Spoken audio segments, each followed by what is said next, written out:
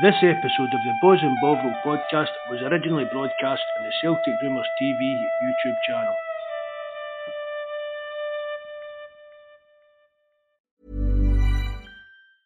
I'm Sandra, and I'm just the professional your small business was looking for. But you didn't hire me because you didn't use LinkedIn Jobs. LinkedIn has professionals you can't find anywhere else, including those who aren't actively looking for a new job, but might be open to the perfect role, like me.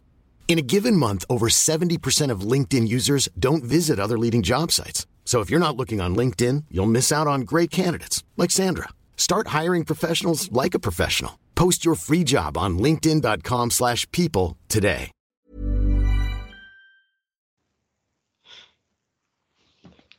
Hello and welcome to episode 66 of Celtic Rumours TV, the Bawz and Bovril podcast with your host Mark and myself Paul. Join us tonight on the show. We have Terence, Ter161 from our former page, to the podcast celticrumours.co.uk. You can also see all our links to the podcast in the description below.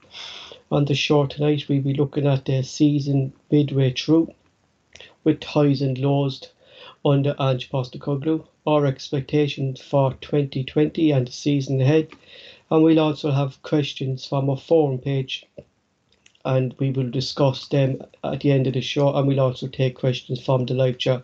Firstly, I'll hand over to Mark for a few shout outs, and then he will bring Terence onto the show. Thanks very much, Paul. Thanks for coming on, as usual, bud. Quick shout outs to usual lads: Tim Malloy, a Glasgow Green, Richie and his family, Campsey boy, young John. I've not spoke to John for a while, Paul. Have you heard from him? Yeah, he's doing all right. He's doing all right, Marky. He's doing all right. I've not really spoke to him. There was a there. And Bobby Sutherland. I don't know if Bobby's coming in tonight. I see the Jabber of Jabbies is it. The Jabber of Jobbies is in as well. And just a wee update of Mikey, Paul. I just spoke to you off camera about it, off mic about it there, but Mikey's just did no real luck for you getting married, man. It's a pure shame for him. Him and his wife have been ill for 2 weeks. A chest infection. Just can't seem to shake it off. They're in their third course of antibiotics and they're actually bedridden the way Mikey was talking. But even worse than that, Paul, his FIFA account got hacked. Jesus. Was that him? Was it that Jonas was saying? Was it? I don't know. Was Jonas talking about it on Twitter or something? Yes. That one of his mates got hacked and he got nearly 16 million. 16 million coins they lost. 16 million coins he lost for it. No, I mean that's a big thing in FIFA. I know you're not into it in that, Paul, no, but that's a big thing. That's a real. And I know I'm making a joke about it. It's more important than his health, but it's not really. But it's a big thing. I mean, Mikey's waiting to play. Mikey's that good a FIFA player. He's playing in tournaments and that. He's qualifying. Up to playing these big fancy tournaments that you can watch live on the internet and that, so Jesus. Hope he gets that sorted out, but more importantly I hope him and Donna get better soon and Mikey can get Mikey back on the pod as well, because it's always good when Mikey comes on, and I like giving him and Jonas on together because they're a good bit of, because you know each other, there's a good bit of crack in that between them. We got a new subscriber, Paul, so that's us. We're back up to 520 subs on here. So again, thanks everybody that subscribes, tunes in, listens to us. If you haven't subscribed, then please do it. Hit the like button. Feel free to share the podcast about on your social medias and YouTube, Facebook, stuff and that. And if you know how to, please leave a comment in the comment section because it helps us get up on the YouTube ranking list and that. Yeah, I'll go and bring Terence on and let you plod on, bud. So we're midway through the season and Celtic are sitting second in the league table behind Rangers. We played 20 games, won 14, drew 3, lost 3, points 54, goals for 42, goals against 30, gives us the goal difference of 30. Considering how badly shaped the squad was before Ange Postecoglou came into the Celtic side, Celtic didn't have a starting lineup when fielding players in the qualifiers of the Champions League, and an open game or another feast to Hearts in the first game of the season. Is Terence there, Mark? I am indeed, lads. How are you? Terence. Thanks for coming on again, Terence. Gordon, welcome, lads. Thank you for asking me. I suppose we're looking at we're going back to the situation, Terence, where we were before Ange came in, there was all the mess that was around Eddie Howe and how badly the squad was when we big players leaving. We'd Edward, we'd Christie, we'd no manager at the time either, and the whole club was in a mess. But since Ange came in, he's got the ground running. He's got things. How do you feel, Terence, that we're shaped up at the moment under Ange? Just obviously very quickly before I start, I convinced my brother and his wife to listen in tonight. So I just like to say hello to Joe and Naomi. Hopefully they do. Yeah, so hopefully they do. I'll get the two of them to subscribe. Hopefully. But going on to your point, Paul. I mean, from the start of the season to where it is now, it's chalk and cheese. You know, I mean, like you said, when we started the season, we were. It was like Ange was basically just in the door, and there was a league match in front of him. There was a Champions League qualifier in front of him. He really didn't have anything great to work with compared to the position we find ourselves in now. It's worlds apart, to be honest, with the two of them. Mm-hmm. Mm-hmm. Like Mark, I remember when the first videos that we saw of Ange at the training centre, it was basically the Colts team that we have now that he was working with, and that was basically the team that he was starting the league with. Oh, we can see that, Paul. Even going back when he was picking guys like Ayeti and folk like that. We were down to our bare bones. We were probably even lower than that, to be honest, considering the players that we didn't even want to be here. We knew they were going to be leaving, kind of thing, and that as well. So I agree with Terence. It's the difference in the team in that night and day for just a few months ago. But it's still a work in progress. We're not quite there yet. Do you know what I mean? But it's a hell of a lot better than a lot of people expected it to be. Do you know what I mean? Mm-hmm. But what is it, Mark? Like, what has Ange brought to the Celtic Football Club that we were missing for the last 2 seasons under Neil Lennon? What's the difference? What has he brought? Because it's purely down to Ange. Focus, Paul.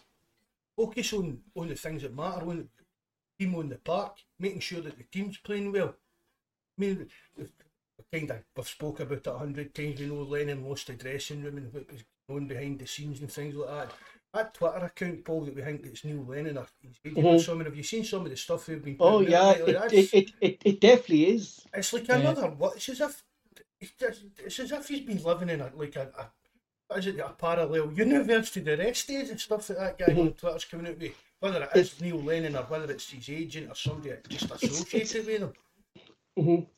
I just get it up there actually, and like some. I don't know. Have you seen this, Terence? Like, but this fella is constantly trying to take away the blame from Neil Lennon. He's trying to rewrite history, Paul, and it's only history for 18 months. You know what I mean? It's not as if it's like 10 years ago and people's memories are maybe a wee bit fuzzy or that. It's, you know what I mean? This is only in the last 18 months, but I think it's definitely something to do with Neil Lennon. But I think Ange just brought in, he's raised the professionalism across the board as well. Mm-hmm. Mm-hmm. He's also got guys, Mark, that want to play. Well, that's a huge factor. That's a big factor as well, Terence. You're right there. And you've got to, and also there's a team ethic there. Like you watch when guys score, everyone is delighted. If Kyogo sets up a bad, they're running to each other, or if it's Jota, or if it's whoever scores, everyone runs together. The centre backs are running halfway up the field to celebrate, to get in, to congratulate each other. You hear each other, they're talking. You see Joe Hart going, Joe Hart leadership from start to finish, everything. You look at it compared to last year. I don't mean to be pointing out players, but there was a situation where there was a goal. Christie may not celebrate the goal. Edward may not celebrate the goal. Yeah. And there was such. It looked as clear as day to anyone that there was massive divisions in the camp last season, and like I've seen and I've heard a few of the things about the Twitter yoke that you're talking about, Paul, and what it does for me is it just diminishes Neil Lennon's status in the club, because like rather than just holding up the hands and going, I was manager, the buck stops at me. If you look at Ange, he doesn't pass the blame on to anyone. He says, I got it wrong in the derby match. I should have played Kyogo through the middle. It's my fault. That's there's a huge difference there. Everyone goes, he admits it's wrong. he admits he's wrong. Ange could have come out and threw Kyogo under the bus after that game and blamed Kyogo for it. As you say, Terence, he came out and admitted it himself. It was my mistake. It wasn't that Kyogo had a bad game. It was just his fault that he chose to play him out in the left wing. Yeah, and Neil Lennon needs to. He'd have been his best bet, and his people closest to him, and in particular his family, should be just saying, "Listen, just keep quiet." It all went wrong. It went horribly wrong. But like the longer it continues, and the more nonsense he comes out with, or whoever comes out with the nonsense on his behalf, the more his status is diminished and diminished and diminished, and he'll be remembered for this guy who's continually basically passing the buck and passing the blame and saying, I had nothing to do with Celtic losing 10 in a row. Whereas the bottom line is, look, you were manager at the time. There was a lot of other factors there as well, but the bottom line is you were manager. The players didn't want to play for you. There was lots of other circumstances there, but you just have to stand up and go, I got it wrong. And it's as simple as that. Do you think the players expect him to be appointed full time? I mean, we were all shocked. I mean, I've said it before. In a way, we were lucky that Len had messed up at Hibs. I mean, but that's what you're saying, Terence here. He's only rewriting history, but I mean, he messed up at Hibs. And then he came back to Celtic. We were lucky he was here to get us over the line, but that should have been hit. But you see, there's an arrogance on the board as well, Mark. There's an arrogance on the board to think that Rangers basically crumbled that season when it went after the Christmas break. They fell apart, like they literally crumbled under the pressure. And Celtic got the 9 in a row. Obviously, the COVID came in and the season was ended, but Celtic were miles ahead at the time. And I think that's what they were probably expecting again, Terence. They were, Paul. I genuinely think there's a level of arrogance on the board going, we can win this league with pretty much anyone in charge. And their logic was, look, Len is the cheap option, so to speak. We'll keep going with him, and happy days. We're going to keep all the guys. Like, there was probably a lot of fans that maybe thought that way as well, Terence, to be honest. Most people would have thought, do you know what I mean? The money we're spending in players, the wages we're spending in players, anybody should be able to manage us to the league title. So I see what you're saying about the arrogance of the board, but do you know how it turned out? Do you know what I mean? It was just, they stayed just too long. And see, at the time as well, when you saw that it was going wrong, there was plenty of time for us to go and get somebody else and turn that about.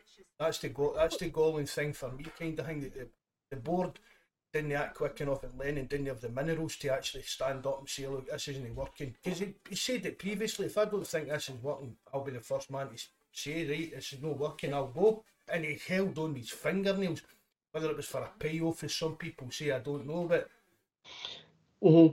But even so much so, Mark, like how no one behind the scenes, not people looking in, but how no one behind the scenes realised, if, say, for argument's sake, they're talking to Edward and say, look, you're not going, we're going to keep you for this season, and you'll be able to go next season, or to Ire, you're not going, we want you, you're going to say, or whoever it was in Cham, or whoever I think maybe Peter, would you kind of throw that at Peter Lord then, Terence, as well? It could have been his arrogance of going, you're not going anywhere, you're staying here. And then all of a sudden you've got, no matter what way you put it, you've got unhappy employees in working for you. And basically it doesn't matter whether they're greatest respect to Celtic Football Club or your own job or McDonald's. If someone is, for all intents and purposes, doesn't want to do their job right, they'll do everything in their power not to do the job right. They're still going to get the wage at the end of the week in Celtic's case, because they're not going to be fired. Paul came across a guy like out of Christmas here, didn't he, Paul, at your work? You were telling me, you were telling me about him.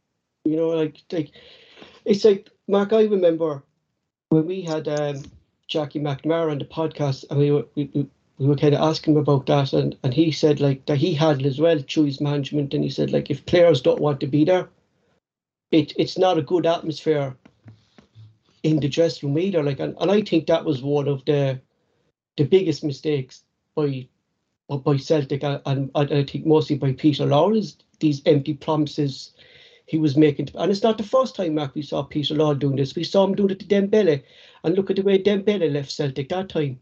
Do you know what I mean? That was it. He left in bad terms. Edward left in bad terms. Oyer left in bad terms. To be fair, Paul, as well, see when the summer window shut and Edward and I and that were still there, we were delighted. We were thanking Peter Lawler for being managing to talk them into whoever was manager was talking in their ear of that. We were delighted, and we thought again, this squad is used to win. It's a team that's used to winning league titles. The quality of the squad, again, you can maybe see why the board thought that it would get them out of the line for 10, but it keeps going back to what I'm going about all the time, Paul, the bigger picture. But it's not just like Ange himself, Mark, like we're looking at is like the players he brought in. One player for me, and Terence agrees with it, is Joe Hart, Vickers, Kyogo. But Cameron Vickers for me, like, is what a signing he's been, and especially Joe Hart. I'd have Vickers probably my player of the year, Paul, behind Ralston, but if Ralston's going to keep playing the way he's playing, I just think Ralston kind of deserves that kind of final wee. Not that it matters who I've got a player of the year kind of thing, but just that's who I would go for, just to give him that wee kind of mental boost again to keep just doing what he's doing. Vickers and Joe Hart especially been a really, I've spoke about it before, Paul, even in the dressing room, his influence in the dressing room, other players have come out and spoke about it. He's a big character in that dressing room, and probably a big part of what Terence is talking about, that the team unit, the way they're all pulling the same way and kind of thing. But it's if you look at it as well, lads, it's something that I would have seen in Martin O'Neill when Martin O'Neill came in. He basically went, and I said it before, he got the spine of the team right down the middle with like quality players. I mean, we got Joe Hart, there's Vickers. Like Beaton is like a new player, or Callum McGregor is in there, and you've got Kyogo up front. So you've got 3 of 4 players there, straight down the spine of the team, that are making a massive difference. And the team looks a completely different team. It's like under Martin O'Neill's era, where he came in and I think it was Douglas, and it was Val Harron. He brought in Lennon. He brought in Sutton. I know he brought in Hartson as well. But it's right down the middle of the team. Is getting that rock solid, and then he's able to work off it left and right. And I think that's a massive thing that Ange have to do. And you look at the transfer window again. He's only he's adding to that again, and he's giving himself more options and more choices. And like Joe Hart and Vickers have been just absolutely sensational, the two of them. Absolutely sensational, for me anyway. What's been the highs, Mark, so far this season on Ranch? I know the first trophy on hand, we won it. But is there anything else that stands out for you? I think just the way he's trying to get the team to play, Paul. It's some of the best football you've seen at Celtic Park for years. It really is. And just say, but winning the League Cup probably the biggest high so far. But I'd say just even just the feel good factor. It's a bit good to be kind of positive for a change after this. You know what I mean? The stuff we've been speaking about over the last few months, where it was all negativity through Lennon, through the Eddie Howe saga and things like that. Do you agree with that, Terence? Yeah, it's the exact same thing as what Mark, I had it wrote down there. I said it's the most attractive football I've seen Celtic play in a number of years. And I think a big thing for positive or highlight for me is Ange. And just Ange as a man, the way he deals with everything, the way he takes everything on, whether it's a stupid question from a reporter, like he's got Celtic's true and true. And his whole thing is, as I said there recently, I saw a thing, he says he'll do everything he can to basically defend Celtic in every situation. And he's that's the positivity terms, like it did, like what you're saying there, like he'd never come out and blame the players. He takes that responsibility himself. Do you know what I mean? Like he doesn't single out no one. Everything is about a team. There's no one singled out, and that's man management, like Terence, isn't it? It is. It's massive, and it reminds me so much of the Martin O'Neill era. Martin O'Neill was a great man manager, and as I said, look at Tony Ralston. Look at the way the young lad is playing. He's playing phenomenal, and like his style, Ange's style of play. It's like it's so good. It's so energetic. It's great to watch. I mean, and his transfers have been. The players he's brought in, whether he's brought them in or whether he's involved in bringing them in, he has to train them. He's coaching them along with the backroom staff. And like the players, look at Kyogo he brought in, Jota. Vickers. I mean, everything that he does, it's done so well, and like he can only be applauded for where Celtic are at the minute compared to where they were this time 12 months ago. Mm-hmm. Any laws, Mark, for yourself? Losing at Ibrox, Paul. That was a bit of a bummer. Did it come a bit too soon, though, Mark? Considering we still had Christie and we still had Edward in and around the squad that time, players again who actually didn't want to be there, and we ended up playing Edward through the middle. But even at that, Paul, see if you think back, see if you don't usually watch back repeats, but if you think back, don't usually watch back defeats. I meant no repeats. We made enough chances in that game that we could have won that. Mm-hmm. Yeah, I mean, and then when they moved Kyogo into the middle, it changed. We looked a better team all round in that. So it was disappointing to lose here, obviously, but it's what it is, really. You can't change it. But I thought I was more confident I had been in the last few derby games. You know what I mean? We would go and do something in that one, but it wasn't to be. But we'll get that sorted out in a few weeks' time, wouldn't we? I think it's one of my main concerns for Celtic at the moment. Maybe it'll change now with the new signings coming in. Is and Terence, you'll be in agreement here with me as well. And is how we struggle against 11 men behind the ball. Yeah, and that was actually one of my basically lows.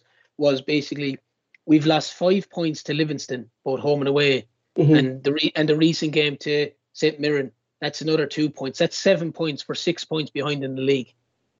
Now, like we've missed a penalty in the game at home against Livingston. To be fair, in the away game in both Livingston and St Mirren, I reckon if we were there till now, we wouldn't have scored because we looked.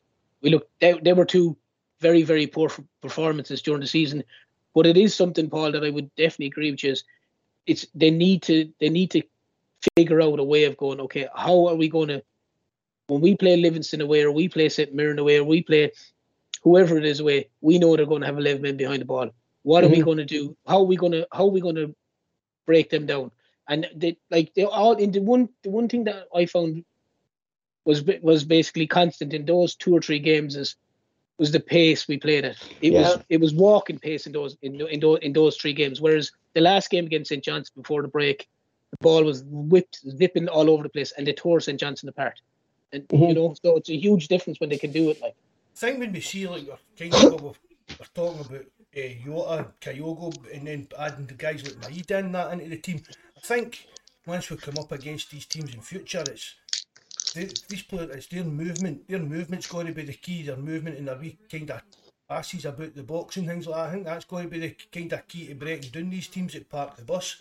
But we do need to find a way to do it. Because it's not even under Ange. You think back, we even struggled with Brendan Rodgers to do that. Because Brendan Rodgers was on kind of single-minded way as well. You know what I mean? And if somebody just twigs a way to play against you, these other coaches are going to pick up on it and just do the exact same.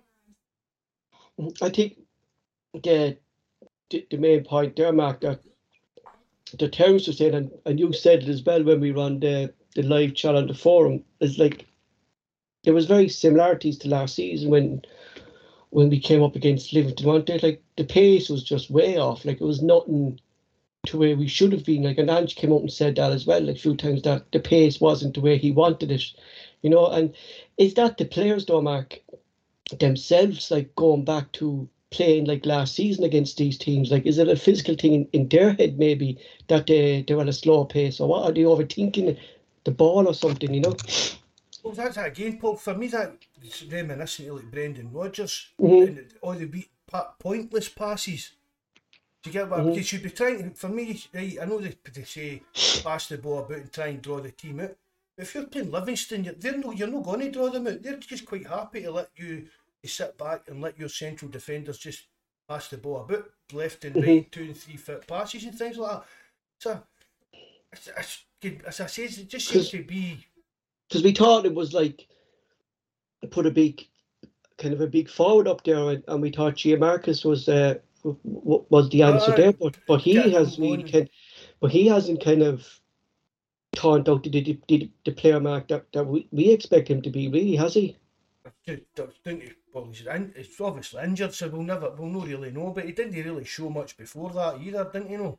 No. So hopefully once he's fit and back in training, he can get back to... I mean, Mikey raved about him, didn't he? And again, people are saying, oh, he's only a one-hit wonder. No, I don't... Can you be the top goal scorer in Holland if you're only a one-hit... Get what I mean? You don't end up the top goal scorer in Holland just by pure luck. Do you know what I mean? You've got to have something about you. Another... Go on, Terence, sorry. Sorry, the only thing I was going to say, and the J. Marcus one there as well, Paul, in the game against Livingston as well. In fairness to the guy, we're pumping a ball into the box to him, and we're allowing 3 Livingston defenders to mark him. Do you know? That's what I was saying about the likes of Turnbull and Roger, and he said it as well, like that they can't play together, and they're not supporting J. Marcus in the area. Like, he's up there, as you said there, Terence, he was marked by 3 men. Turnbull and Rogic or even Yasser or Cal McGregor has to be in there to take defenders away from him. That's what I keep saying about Cal McGregor, Paul, playing that deeper role. We know he can have these shots for distance and that. He should be up there sniffing about in the 18-yard line, looking for knockbacks and things like that. And it's something he's not done for a couple of years now. I'm not putting all the blame on McGregor for that. No, definitely no. But I know it's a horrible thing to say that the player's injured and stuff like that, but I'm actually a bit pleased that one of them is injured, that we have Mida coming in and one of them is injured, so we can actually put Mida straight into one of those positions. You know? I think he's going anyway, Paul. I think that as well. I said that the last time. I think Mida's the only one that you could actually... I expect him to start against Hibs. I wouldn't say the same about the other 2. Another major concern for me under Ange is a lack of fitness, really, that the amount of injuries we're picking up under him for his intense training, and I know it'll improve over time, like, but geez, they're dropping like flies, Terence, aren't they? But they are, but it's the thing about it though, Paul, is it's like Ange is saying, like, if you look at the crux of the team, the majority of them have to play every single game. And it's like when they were with the European games and then the league games and then the European games and then the league games, because Celtic have to start so early. Like, the time for recovery for their bodies is so small. And like you're asking guys to and obviously his Ange's game is intense and high pressure and it's non-stop going. And I think, as we all know from playing whatever sports we would have played at younger, it's when you get fatigued and when you get tired, the tendency is you're I won't say lazy, but I can't think of the right word. But the tendency is you get the injury a lot easier than you would when you're bouncing fit and you're flying it. And I just think it's the case that players have so many miles on the clock, so to speak. Like, you've got guys going away playing international rugby as well. Kyogo, for example, as they said, he's nearly played over 12 months non-stop. So, you know, it's a huge, and that's why it's great to have these guys coming in. And I definitely get your point, Paul, on the fitness and certain aspects. I definitely would say all the players are very fit. I was going to say that. I wouldn't use a fitness, saying a fitness problem, probably the right description, Paul. Just a bit injury prone the players are. I don't question their actual fitness. You just need to look at guys like Rogic and that for that. I just don't think some guys have the same stamina as other guys. I don't. I would have said I don't think Turnbull has the best engine in the world, but it's not that he won't try. He just mightn't be able to get back. The same as in certain incidents, Taylor mightn't be able to get back. It's not that he isn't trying to get back. It's just he may not have that. He may not have the engine or the gas to get back. You know, but as maybe going forward, so like under Ange, like with these new signings coming in, Terence, the likes of these players, we say Turnbull, Forrest, McCarthy, Taylor, we could put Zorro in there like that. They mightn't be part of Ange's long-term plans, considering the way he wants to play. I wouldn't say Turnbull and I wouldn't say Taylor. The others, The others are debatable. I think Turnbull will still be there. I mean, he does okay in games. We did discuss it. He needs to be more regularly a 6 or a 7 every week rather than being an 8 and a 2. It's more consistency, like with big time. But I think Turnbull and Taylor would definitely still be well in the frame, Paul. Sorrow, I can't see him even been here after January. For regards to the other two lads who you mentioned, sorry, McCarthy, I don't know whether he seems to be struggling badly with fitness. So I don't know. But it doesn't bode too well for McCarthy if Ange is bringing in basically a holding midfielder. Is it what did they call him? Elaguchi. Yeah, Elaguchi. Yeah. Mm-hmm. If he's bringing him in, he's not going to be bringing him over for Japan for a trip. Like, mm-hmm. You know, he obviously has in his head that he thinks, I'm going to be playing this guy here, or I'm going to be playing that guy there. So maybe he doesn't. He's got beat on, and maybe he says, "Oh, you've got beat on. I don't want McGregor going back there. I can bring this lad in, and he can play there as well." And it just pushes McCarthy further down the line because maybe he just thinks that McCarthy isn't able to last the pace. Mm-hmm. You know, Mark? I don't know. I agree with that. I've championed McCarthy for signing for us, but he's another one that's not really turned up at all. It's like Giamakis, he's just been basically non-existent. I mean, don't get us wrong, I thought the last game that McCarthy did play, I thought he played well. Mm-hmm.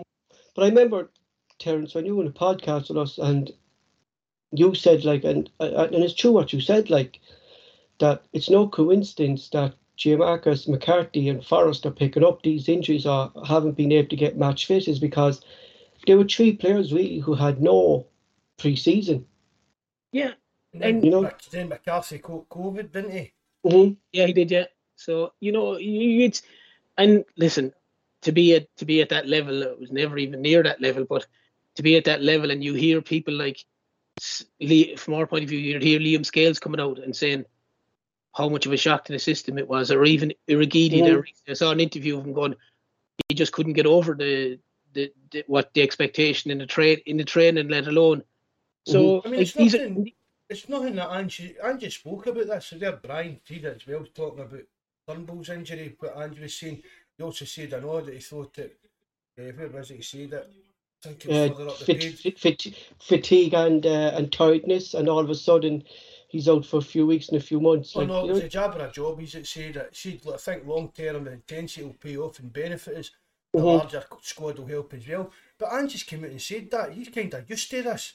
And I said this as well, Paul, before Angie even took his first training session, I think, didn't I? I expected a lot of the players to be picking up a lot of injuries because the lack in the standards of training, things like that, this was just going to be a massive, massive shock to their system. Mm-hmm. Yeah, I mean, for this, what we're talking about, strolling about the park and that was going right out the window. He wants his players to be running for the 90 minutes. See, on that first training video, Paul, we don't stop. Mm-hmm. That was his, we don't stop. We stop at half time, stop at 90 minutes, but that's it. We don't stop. And guys like James Forrest that have had injury problems over their years in that, think about it. I mean, he's probably sitting there after the first few training sessions blowing out his arse. Well, it's going to be interesting now with James Forrest because the pictures came out of the training session there, Mark, yesterday and stuff like that. Julian is back training with the squad. Young Kamiko Dembele is back training. James Forrest was back training. It'd be very interesting to see how far James Forrest can play and how long he actually stays fit without picking up an injury into it. Oh, I've said this as well to you before, but I don't know if I've seen it in the podcast. I don't see James Forrest as a first team choice at Celtic anymore. For me, he's going to be like Beaton. He's going to be a squad player. You know what I mean? He'll be like if Abada, Maeda, if they need a rest, Forrest will come in, or he'll come on as a sub and things like that. I just think James Forrest's going to struggle to. If the kind of Celtic, I mean, I've gave him pelters for years, you know that, Paul. But when you look at his stats, you can't. I don't understand. You can't argue. He's Celtic through and through. Like Mark, you want to see him leave, but you know what I mean. But as Celtic supporters, like we're taking about the squad, like you know what I mean. And no, I just don't see him being a first choice pick any longer. Considering how well we're playing under Ange, and and the players he's brought in have settled in nicely, and our 3 new signings, Mida, Haida and Gucci, have all joined. What's the expectations for the rest of the season, Terence, yourself? Like, you know what I mean? The expectation is win the league. That's my expectation. Anything else, the Conference League and the Cup and everything else, if they win the Cup or they get a great run in the Conference League or any of that, that's a bonus. But for me, priority is to win the league. I wrote down a piece there, right? Just to what you're saying, Terence. Like, the Ange honeymoon period is well over, and the Celtic fans have taken Ange to their hearts already, ready the first cup up for grabs. Now with the Scottish Cup and League Cups and the Conference League underway. Like, how much we've taken to Ange, and if we don't win the league this season, like, is it a free ride for Ange this season, considering the way we won the summer? Or, like, do we expect him to win the league, like, considering we're Celtic Football Club, you know? I think people's expectations increased dramatically after a period of time with Ange. Like, at this stage now, if you had said 3 or 4 months ago, the expectation would have been quite low to win the league. I think there's a lot more expectation in people to win the league, and I think the fact that it now seems more realistic that Celtic could win the league. Maybe at the start of the season you'll be saying it's not realistic for us to win the league with the team we have or with the squad we have or with the way the club was. But now, and the way they've done the business, getting the players in early, they're looking to sign this Australian guy as well. Riley Malley? Yeah. What's his name? Riley O'Malley. No, there's McGree or something. McGree, something McGree. He's playing with I have it. I know. Birmingham or something. 2 seconds now. I'll find it. He's on loan with Birmingham. Yeah, I do. FC Charlotte or something like that. He's playing. Charlotte. I have it. Yeah. I'll continue there. Yeah, I'll find him. Go on. Yeah, it's McGree. Riley McGree. That's it. Riley McGree. 21-year-old Riley McGree. Yeah. Yeah, but you know they're looking at him coming in. They've signed obviously Kenny from Sligo. So if you look at how quickly compared to previously Celtic have done transfers, especially at January, they've done a ton of stuff. So the expectation has risen, and we have to believe with the squad that's there now that Celtic are capable of winning the league, and that would be my expectations that Celtic would win the league this season. Because the Mark, Conference League, I'm happy enough with it. Exactly, like, because Mark, we really can't say no that this isn't Ange's team, can we? Like, this is Ange's team, kind of nearly 95%, bar a few players in it, isn't it? Yeah, well, what we're saying, they're playing like Ange's team, Paul, and that's the main thing. But I mean, I'd agree with you. Then it's good to we've brought in 3 Japanese guys, and that's obviously his choices as well. So I'll agree with that. It's an Ange team overall kind of thing. I mean, there's maybe still players that Celtic Ange doesn't see in any long-term future. But he can use them to get what I mean. Whether it's for the next 6 months or the next 18 months, you'll know that yourself. They're maybe not going to be first choice picks, but you can rely on them to come in and do a job over the next year or so. But how would you feel, Mark?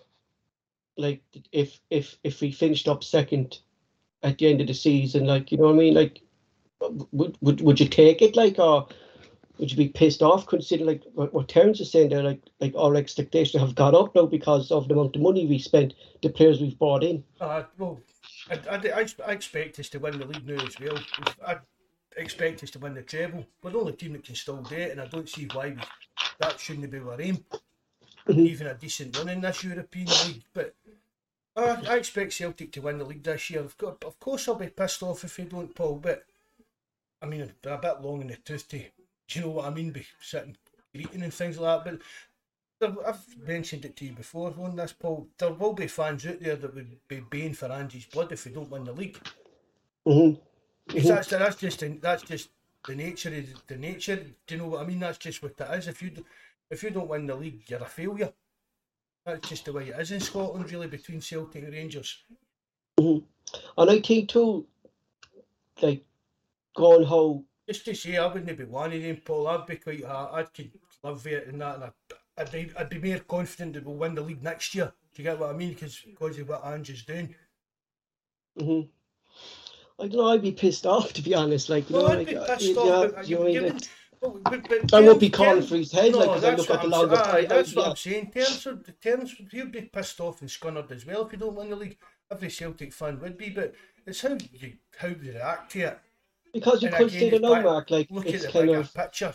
It's really advantageous because Giovanni Van Bronckhorst is only in the door, and Rangers kind of still have to settle to his new system that he wants to play, because I really don't think his ideas have.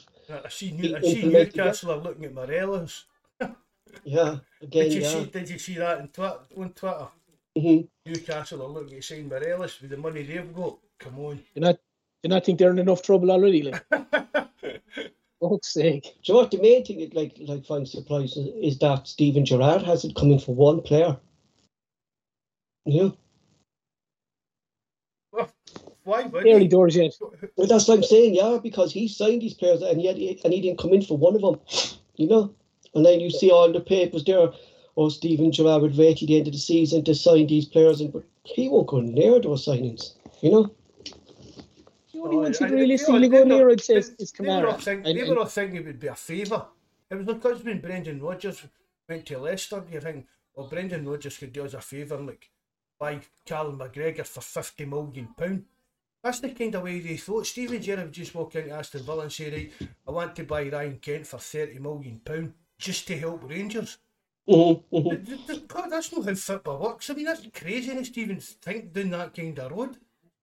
For a start, Steven Gerrard, there'll be folk, I mean, Aston Villa will directors of football and recruitment and things like that. We watched him in that and he's shite. We're not signing him for $2 million, never mind 20, 30. Exactly.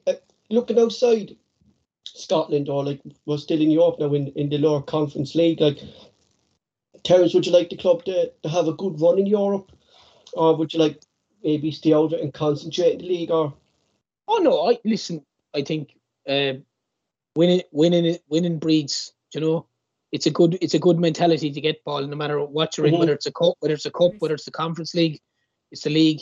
If you keep winning, you get a winning mentality into a team. You get a winning mentality into a squad, and that's huge. You don't want to be kind of going, well, it's okay if we lose that game, but we have to try and concentrate on winning this game. And if we lose that game, I just think you need to go out with the mindset of winning the game, and obviously doing everything, preparing right and doing everything properly to make sure that you do win the game.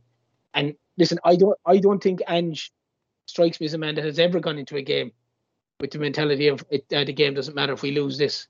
So I just think winning breeds winners, and if they can do that and keep on the winning, it just builds your momentum, it builds your confidence, it builds your everything.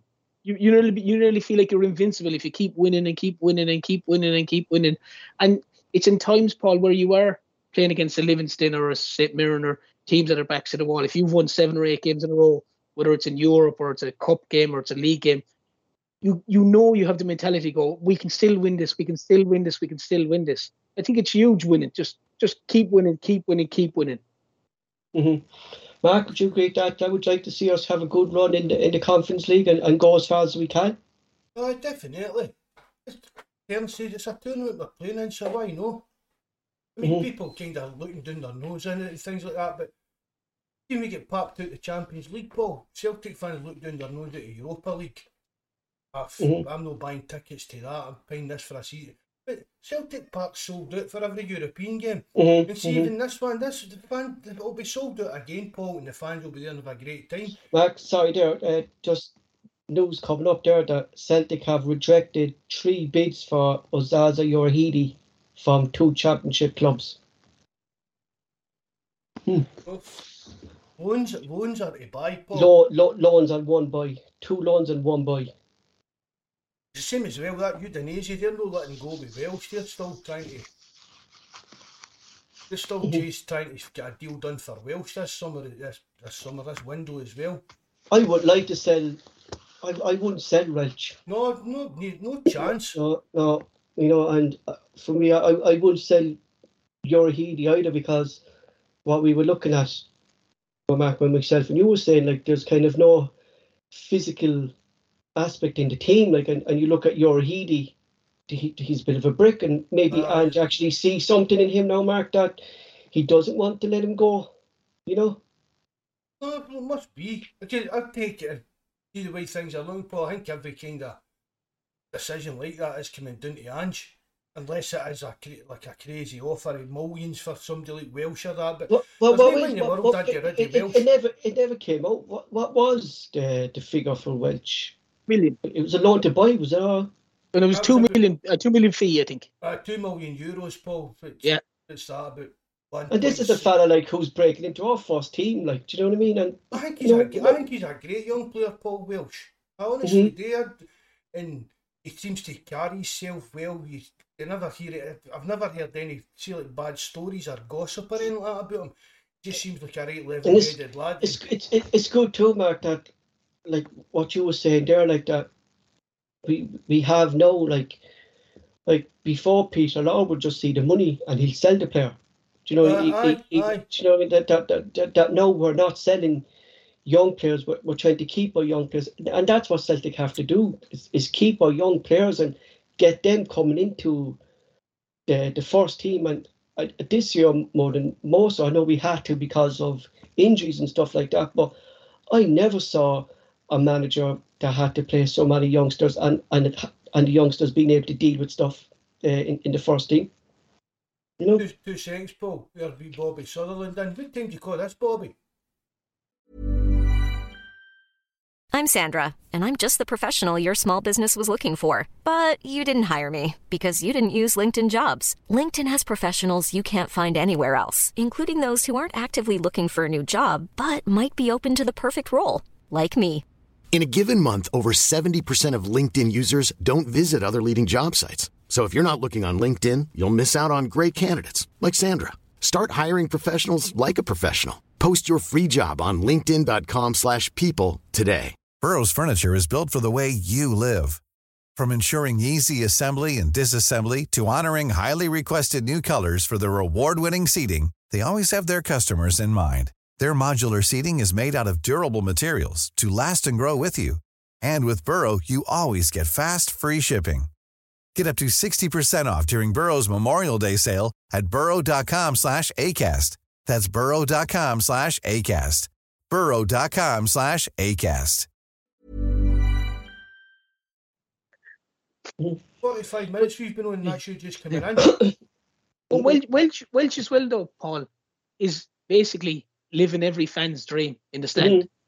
He's obviously a Celtic lad all his life, and he's probably remembers when he was going to matches and he was watching, and now he's in the middle of the pitch and he knows that I'm living all my mates' dreams, probably my family, my friends, guys in the stands. It's huge. Look at guys like Callum McGregor that's been there all his days.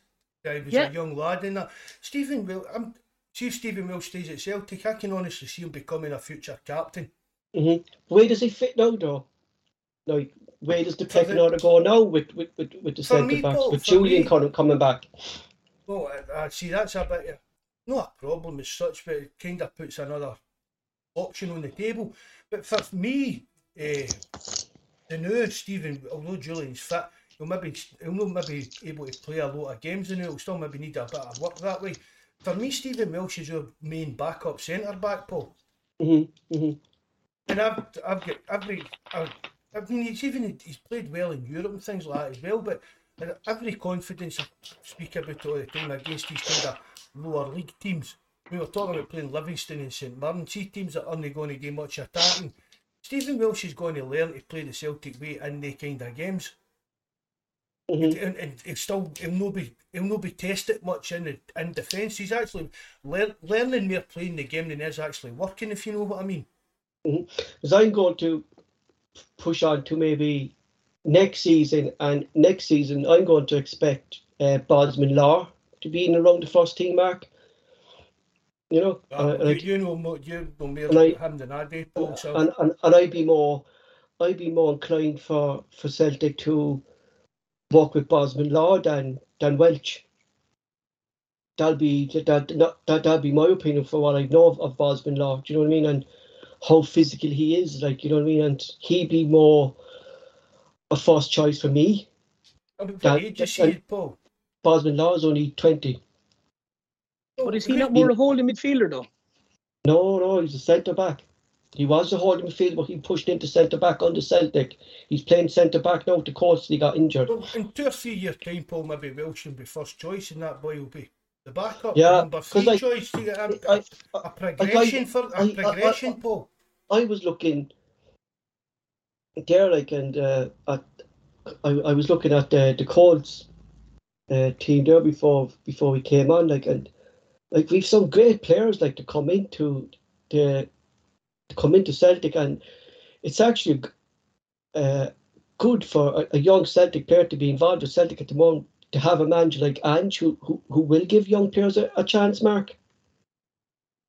Well, that's a kind of dream, Paul, into the way we kind of... You're considering we were playing Rodgers, Mark. Dream. I mean, Rodgers wouldn't look at him, Neil Lennon wouldn't look at him. You know, I think the main disappointment for me with the youth players is the Dembele situation, because there's definitely a talent there, Mark. And but I think, Paul, that injury kind of messed that up. I think he'd have a lot more game time. I think he would have been playing, Mark, especially with Abada kind of being off form as well. Dembele could have been playing there, you know.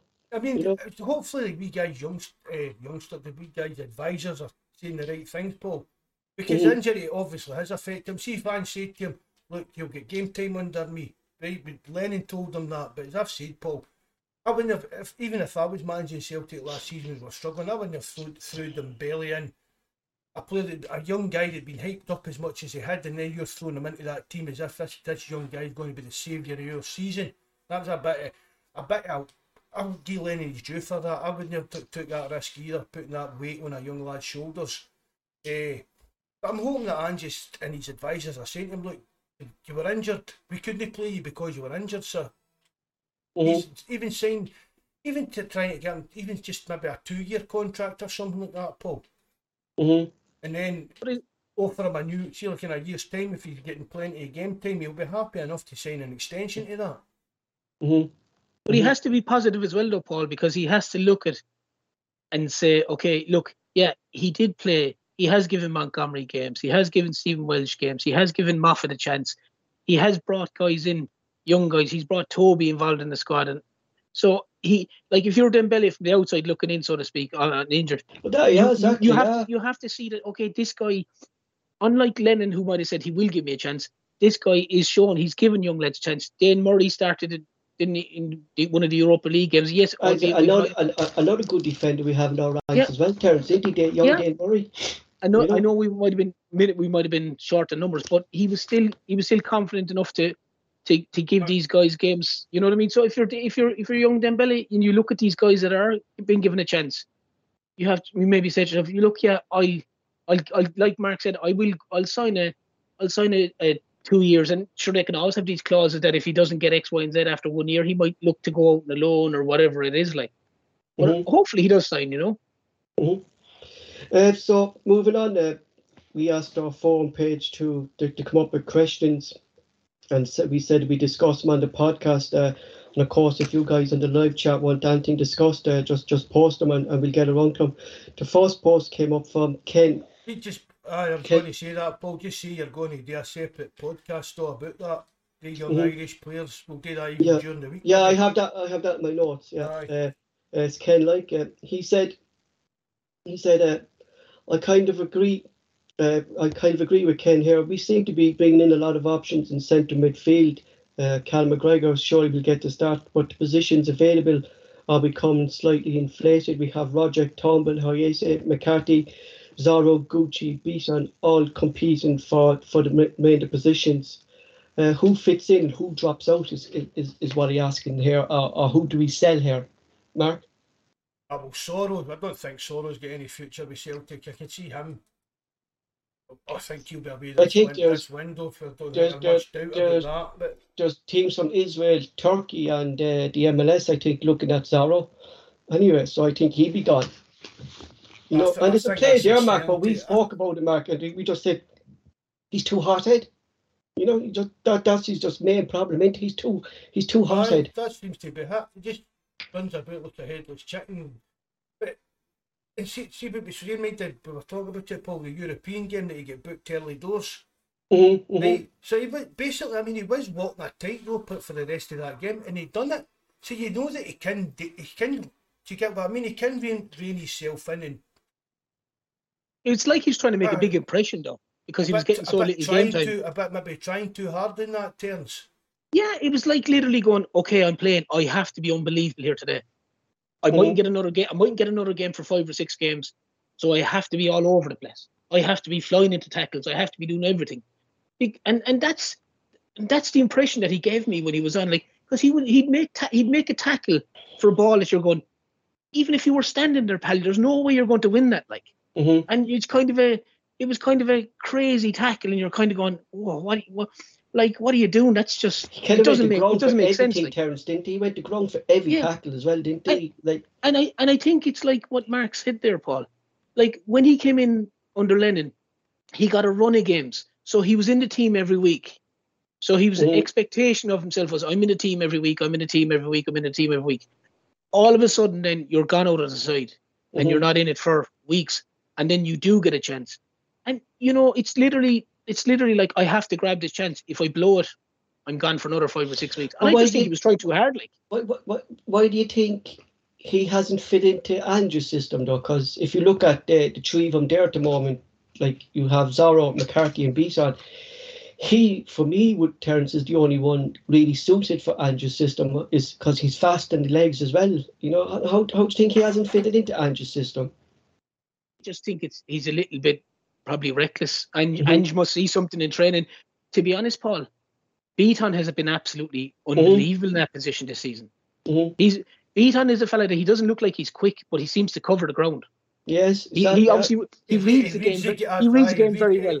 He's one of the players who knows where the ball's going to end up, so he gets there before he actually needs to run. That's the best way you kind of explaining it. It's experience, Mark. Aye. It's experience that Beaton is using his experience of the game, and that's able to like better his lack of. That is down to Ange. 100 million% of the Beaton's resurgence.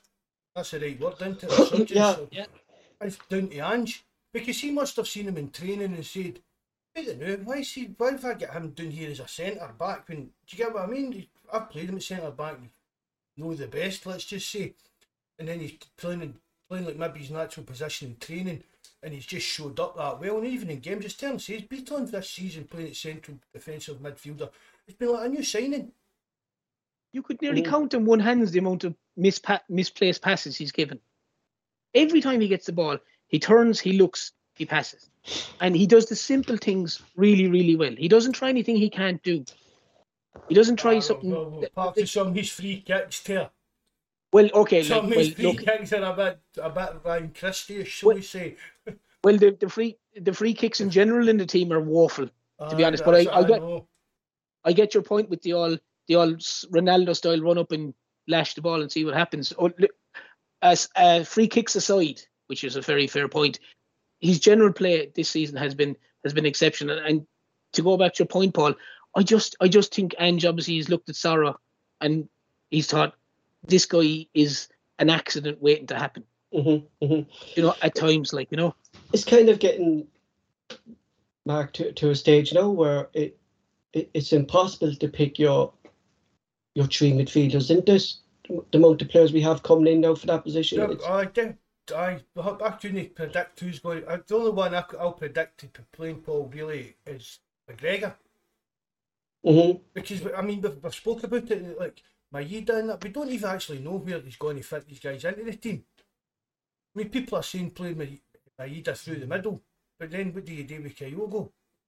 I don't think Maeda is going to play it out right through the middle. I think that's going to be Kyogo, and I think Maeda's either going to be on the right or in Roderick or Turnbull's position. I think it's more likely going to be in the right, Paul, but we'll wait and see. I mean, it's down to, would you just drop Rogic for Maeda? Because that's basically what we're going to have today, no matter who it is. We're talking who's somebody. The players that are playing that team now aren't going to be playing next week. I think with Ange's system, he needs his Roger to pick out these passes for the likes of Mida and Kyogo, Mark. I think Roger has to play, like, you know. So you're saying McGregor and Rogic. Yeah, and I think Gucci will be the centre in the centre with beat on his. Now, when we look at it, but I sent you a link the other day, Paul, and saying that the other Japanese boy, Hayate, as you call it, you pronounce it? Hayata, right, that he's an attacking midfielder. But if you look at Hayata last season, Mark, in Japan, it was all the left. He played left wing. Yeah, he played left wing. So Andrew that's not what Ange said, Paul. No, Ange said he's attacking midfielder. He's using him as attacking midfielder. But I still think, Mark, Ange being Ange, I still predict that Ahida will be on the left wing. I think the three Japanese boys will be left, middle, and right on the next game. That's what I predict. Assuming Jota is not fit, obviously, I think the front three will be those three boys. Will be Aida, Kyogo, and like it's going to be interesting, like, because if we're saying he's going to be on the left wing, like in the left back position, Aida, if he's going to be playing that position, right? Like, what's happened with Ivanovic and Madison then? Do you know what I mean? Like, it's a big, like, one of them's going to be right back, the other's going to be left back. That's what Juranovic is probably going to be left back, and Radisson's going to be right back. That Hayata fella is going to be left wing or whatever, where Jota's position, if Jota's obviously not available to play. That's what I reckon. Yeah, I think he'd play there as well, yeah. You know? Moving on, Tony Boy said, what players do we think will be sold in January? And how many do we expect to leave? Like, we've a squad, Mark. What did you say, Mark, to the day of 35, wouldn't it, Paul? 35 players, like, you know. I think Yeti would have been gone. Definitely, Mark. Only for he's injured. I think we're going to find it very hard now to get rid of Yeti. Barkas, I think it's the main three that we said, Mark. Barkas, the Yeti, and Ting, and a few young players be going out the door. Like Liam Shaw has joined. There'll be young players that'll get the door on loan and things like that.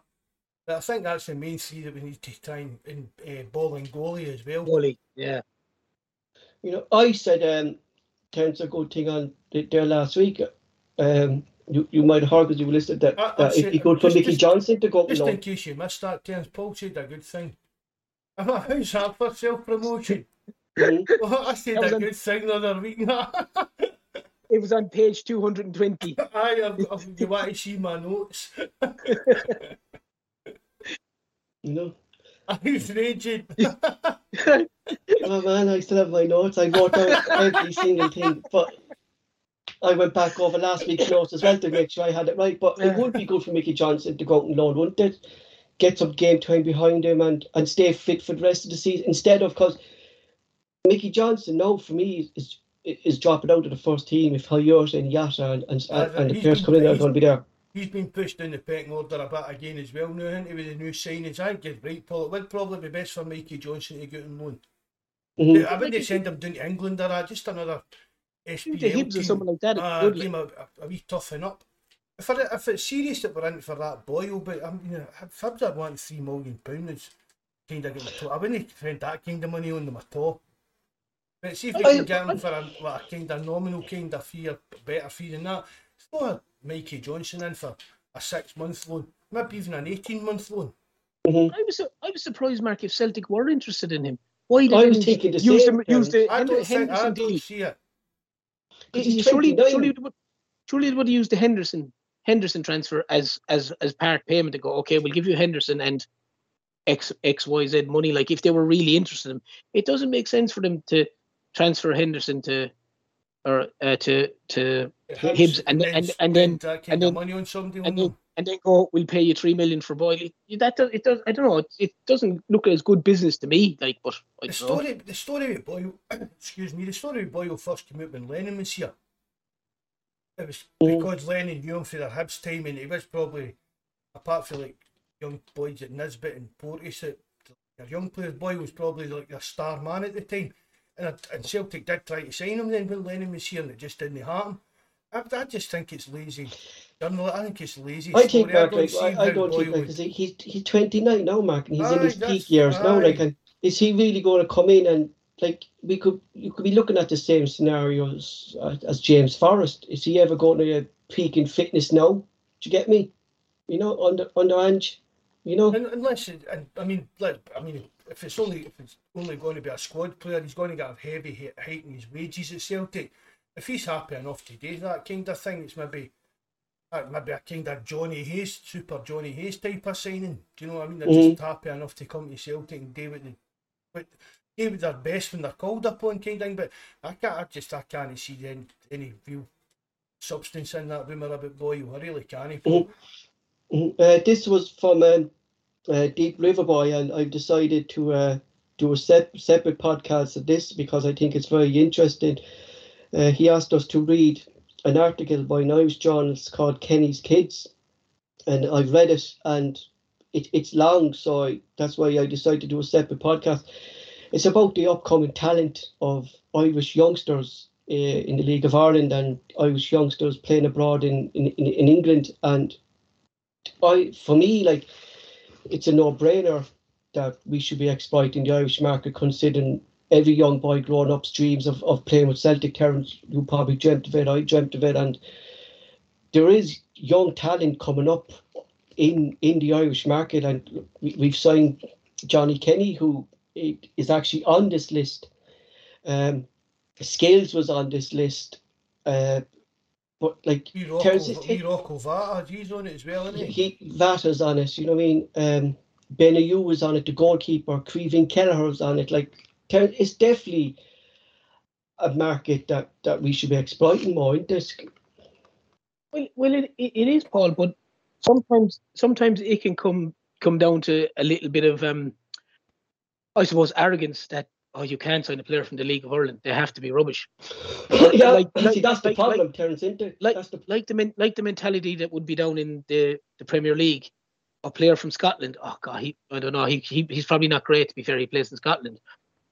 Celtic have that same arrogance when it comes to sometimes looking at players in the League of Ireland and even players in the SPL itself. So yeah, it's definitely like I'm going off the point a little bit here, Paul. But like, who would have thought of going to Japan to pick players? Mm-hmm. No one. Everyone would have assumed, oh God, there can't be much. They can't be great over there. But yes, look at Kyogo, and hopefully the other lads coming in are the same thing. But yeah, there's been like Seamus Coleman is another great example of that. There was a rumour that he was to sign for Celtic, and there was some argument over 50,000, and he went to Everton instead. Look at Seamus Coleman now, like, you know, he was a sensational player. I totally agree with you, Seamus, and I'm calling you Seamus Terns. It's like a kind of snobbery. And I've said this before on podcasts. If a Scottish team like, say Dundee United or Hibs drew an Irish team in the European qualifiers, there's a good chance the Irish team will beat them. Mm-hmm. Oh, big time! If they drew a Dundalk or a Shamrock Rovers or one of them, I mean, they'd do well. Like, you and Paul see a lot more of Irish football than that nowadays, sir.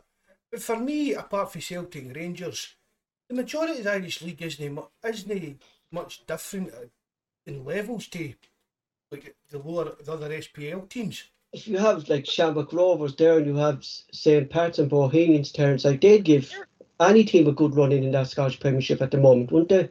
Well, they would, but a lot of people don't realise, Paul, there's a lot of those guys are full-time professionals. Like, their full. A lot of people assume, it's the League of Ireland. Oh, your man's a plumber, or he's a carpenter, or he's this and he's work. Load of those guys, that's their job. Like, same in Dundalk. Dundalk had their whole squad is professional. Like, you know, so it's some of those guys are probably on more money than some of the guys are in the SPL. Like, Livingston and St Mirren. I mean, these Irish teams would be confident to come up against your Livingstons and St Mirrens.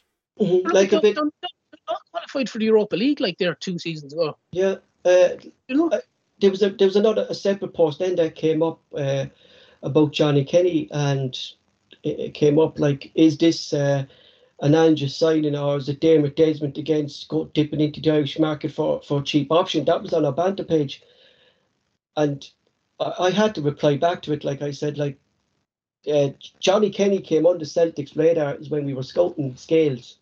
We weren't looking at it.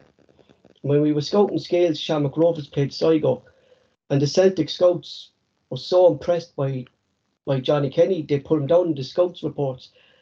And Ange read over the reports, and Ange told the scouts to keep an eye. It's like we've been watching Kenny since October. It was when we first came to our attention. Celtic have been watching him since October, and reports have been going back to Ange every month about Kenny. Like it's not just like, oh, we're signing another Irish talent mark again. Like, you know what I mean? He's being scouted. But that's just Celtic fans. You have like a system, Mark. You have scouts, Mark. The scouts are there. Aye, and I've said to that, Paul, as well, Tommy McIntyre and Chris McCartney have been involved in that signing. Because they're in charge of your youth players, they're in charge of your academy. You have to, Mark, you have to sign. Like, everyone wants first team players, Mark, but you have to look at the benefits of the club, and you have to bring in prospect players. Do you know what I mean? You have to bring in players. Just the bigger picture again, Paul. Mm-hmm. Well, sure, Paul, wasn't it only this year or a couple of weeks ago, whenever everyone was saying that Celtic had no striker in the coach team, no striker coming through. Yeah, we have a striker that scored 17 goals in the League of Ireland last season for a team who was struggling. Sligo Rovers Terrors. Oh yeah, exactly. And as Mark said, there's no doubt that the managers, the coaches of the coach team, they've gone to see him firsthand. They've been in stands. McIntyre was over there a few times. Like, they've scouted him many times. Like, you know. With the greatest respect, Dermot Desmond probably didn't even know who he is, and Dermot Desmond would have zero to do with it. Like, I know. Do you know? But that's it. Like, that's come back, Terence, to what you're saying. Like, is that? Oh, he's Irish. That's Dermot Desmond signing again just because he's Irish. Like, Dermot Desmond's not going to watch enough football matches. And that's it. But it goes back to the arrogant side of things, Paul. That he's Irish. He's League of Ireland. It must be Dermot Desmond signed him in. He can't be great. It'd be like if Celtic went for a player in, for argument's sake, in the SPL who's when Scott Brown was with Hibs. If there was a choice between going for Scott Brown when he was at Hibs, and for argument's sake, some fella who's played at Spurs who wasn't great and he was possibly could go to Celtic, everyone would be going, oh, you got to go for your man from Spurs. You got to go from your man from Spurs. Your man's only playing with Hibs, like. Mm-hmm. There's a huge arrogance there to go. You can't. He plays with this. He plays in this league, or he plays with that club. He can't be any good. She wasn't Hooper side from the League 2 or something that time. Scunthorpe, he came for. You know, I mean, even go back and look at Jamie Vardy. Yeah. Look at Lubo. They're going to be in trouble now. He's out for the next 8 weeks. Vardy, is he? Yeah. I mean, look at when Lubo signed. Wasn't he in French second division or something? But I think it was a second division. I'm not 100% sure, but even the papers were laughing at us for no signing. I think, Mark, that he was the one player that. I think he was the one player, Mark, that. Imagine if he had him in his prime, like what a player Marachik was, wasn't he? Well, even knowing his prime, Paul, he was still some player, really. Yeah. The biggest thing about that is like why nobody else snapped him up before Dr. Joe came in. I mean, we were talking about earlier about when we had Jackie McNamara, and Jackie McNamara said he's the best player he played with. And Jackie McNamara played with a hell of a lot of good players. When that was the first name he named out. He said, lads, like, today we see this 33-year-old, 34-year-old coming into the training session, and the things he was doing in front of us, like we were like, Jesus Christ, like who's your man here? Like, you know, who do we have here? Like, you know, you didn't know where he was right-footed or left-footed. Yeah, you know, and I think that was the thing about it, wasn't it, as well? I mean, that's the sign you're right. I mean, if you're most good players nowadays, if your right foot's your best foot, can still play a bit with their left, but Lubo could do everything with their foot. It didn't make any difference. It didn't make any difference which foot it was in. And I think that's what Anne just kind of done as well, Mark, with Celtic, like Copen, Kyogo, and hopefully the other three lads will come good like that. These are players that haven't been spotted in Europe just because they're playing in Japan. Do you know what I mean? You know? Still a bit of a risk, Paul, but to be honest, isn't there? Well, that's the next question.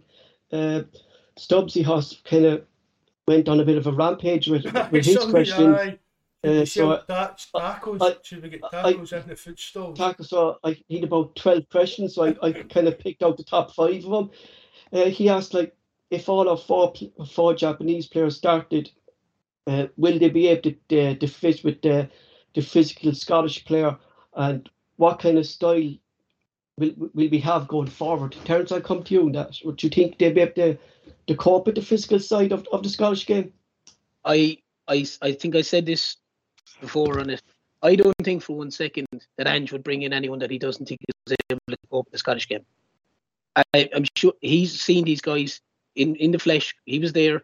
If he didn't think that these guys would be able to mix it or handle the Scottish game, he wouldn't sign them. That's my personal opinion on it. Because Meada looks like some fellow out of the Last Samurai or something. Meada looks like a James Bond kind of, didn't he?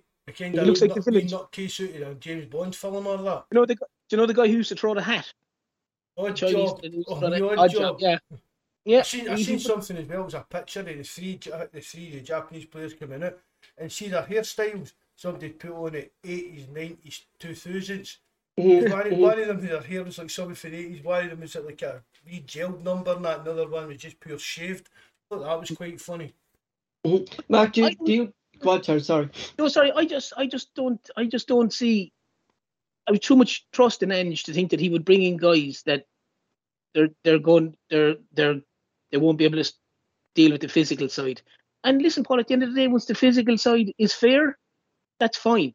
If the physical side isn't fair, the referees will have to handle that as well. Like, there's that side of it as well. Like, Mark? Oh, I totally agree with Terence. If Ange didn't think they could handle it, Paul, I don't think he'd be here. The next question, he says, Ange has now exhausted his Japanese pool of talent. Will he drop into the Australian talent now, as we link with the lads you're saying, Riley McGree?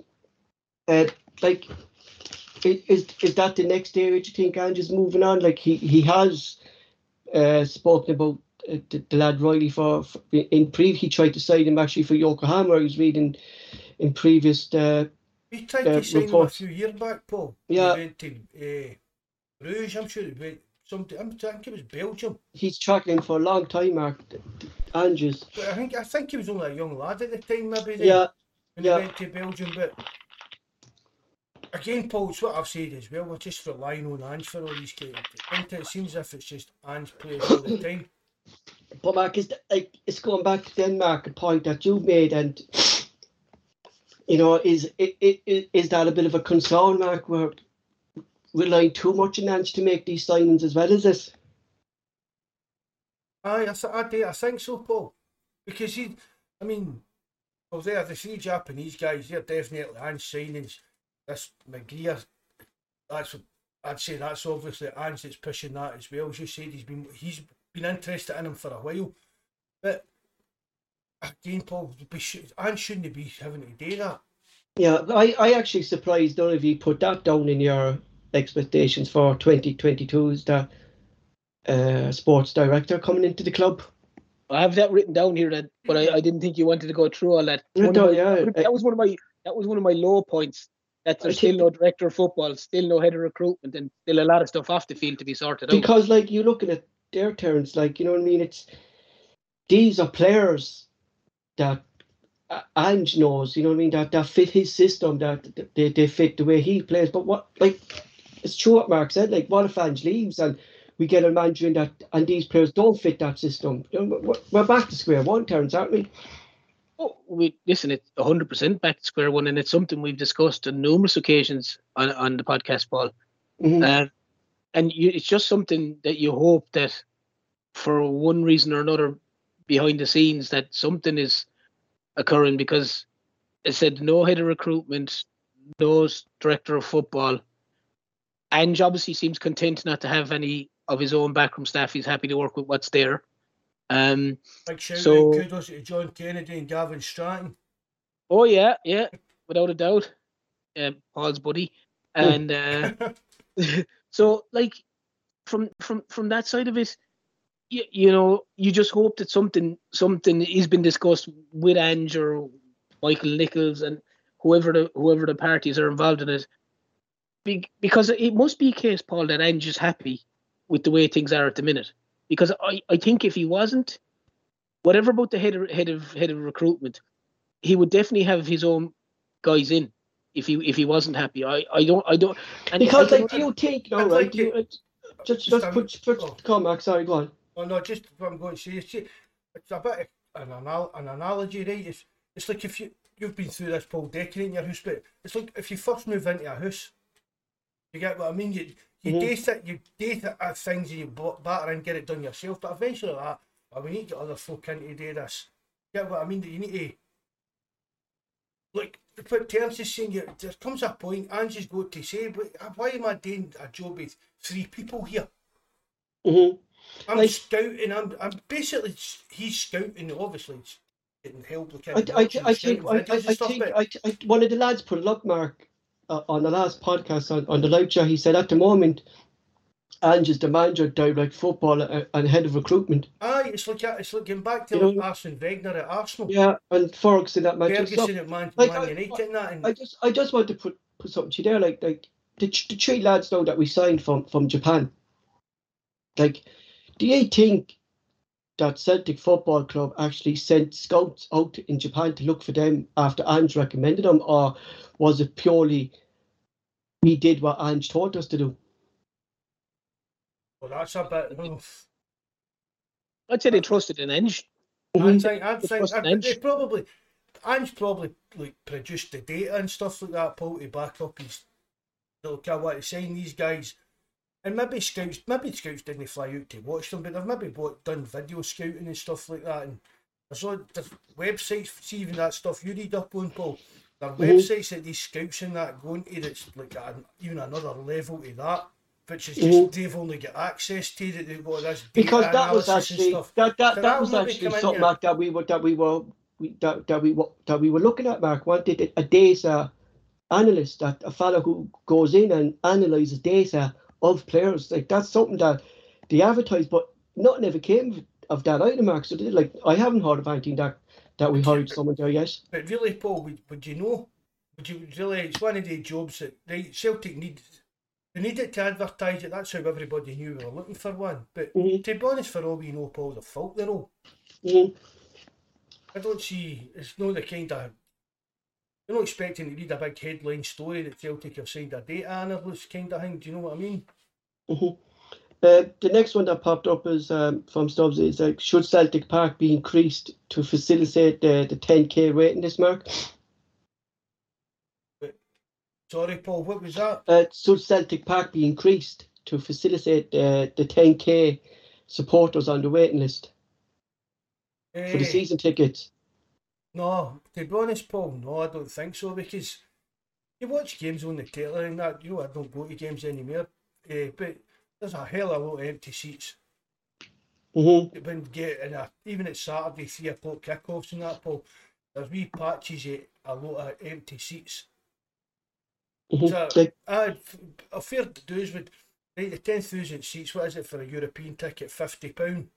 There's your, I don't even know that is off the top of my head, but for big games like European games, the Glasgow Derby and things like that, would pack it to the rafters. But an empty park is a hell of a daunting place as well, Paul, if you know what I mean. Exactly. Terence, what would be your thoughts on increasing Celtic? I would be in the same opinion as Mark. I think the stadium capacity at the minute is sufficient. It's fine saying that there's 10,000 season ticket or people waiting for season tickets, but is it 10,000 people waiting for season tickets for the Rangers and the European games? You're not going to. Is it 10,000? Is that extra 10,000 plus the 58,000, 60,000 and out going to turn up every week? Are they, with the greatest respect to like Livingston or St Mirren or Dundee, if it goes to 70,000, are you going to get 70,000 at that game? It's the cold day in the middle of February. It's on Celtic TV. The likelihood is you're not going to get it. I mean, we're in Ireland, Paul. We could phone up for the majority of games, most of the European games and the derby matches, and you could get a ticket. Like you could get a ticket. You could say, "Oh, I need 3 tickets, no problem." So like, Welsh can get you tickets anytime, terms. Yeah, no, and that's but what I'm trying to say. That's what I mean. There's Welsh's own that supporters bus coming up for Wales and England, and they've always got, apart from you say the derby games and big European games, but Welsh say there's always tickets kicking about. And we're the same. We're the same here. Like we'd have the lads would have. We have a couple of season tickets in the supporters club. You could go down to them and say every second week, "Can I get the ticket? Yeah, can I get the ticket? Can I get the ticket? Can I get the ticket?" The only one you won't get it. You won't get it for the derby match. But you would go every week and you would still want to get it for the derby match. That's how so that kind of nonsense comes into it as well. So I don't think from a cost efficiency kind of side of it, Paul, it doesn't make sense because unless we get a move into a bigger league, even if down to England or a European league or that, I don't see any point in doing it. If it was a European league, whereas obviously we would say some Scottish clubs in with the Belgian clubs and in with the Dutch clubs, for argument's sake, that side of it, yeah, you could. That's certainly an avenue to look at. But if you're sitting there and you're the financial guy in Celtic and you're looking and there's 15,000 empty seats, like, and it's after costing you X amount of millions to pay for that 10,000 seats, it's going to take a long time to pay that back, like. It was only a few years ago with the sort of sections of the top strand. Yeah, there was no under the Ronnie Diley era. There was no the whole top tier was closed off. They had the kind of those banners or whatever the fancy, maybe the sponsors logos were up there. So I mean, I think the capacity, the 60,000, for me is sufficient because you have to look at how many times you realistically fill that during the season, and it's not a week.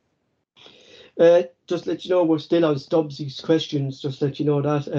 Apart from Larson, Jinky, and Caesar, what player would you like from the past to be involved in the Celtic team now? Mark, I'll come to yourself first.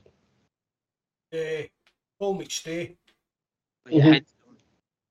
Paul McStay or Tommy Burns. I don't really need to explain either of them. I think for me, Paul McStay is one of the best players I've ever seen in my life. He was just unlucky. He played at a time when the club wasn't at its strongest and all this stuff, in the boardroom and that. But Paul McStay was just, I loved Paul McStay when I was a young lad. I really did. I actually read about. I read a nice thing there the other day, Mark, about Paul McStay, that Rio Ferdinand is a huge Celtic supporter, and Manchester United were over in Australia, and Paul McStay was in the airport, and Rio Ferdinand went over to Paul McStay and asked Paul McStay for his autograph and a picture of Paul McStay that supposedly Rio Ferdinand. I thought Rio Ferdinand had leanings to the other side of Glasgow.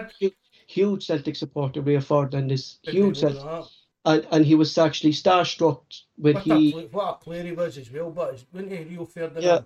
Yeah, starstruck when he saw Paul McStay, and Paul McStay was saying well, you're the star now. I should be asking you for your picture, and Rio Ferdinand said, no man, just your legend, legend of the game. He goes it was nice of Rio Ferdinand to do that for Paul McStay, Mark. And that just shows how much of a great player Paul McStay was.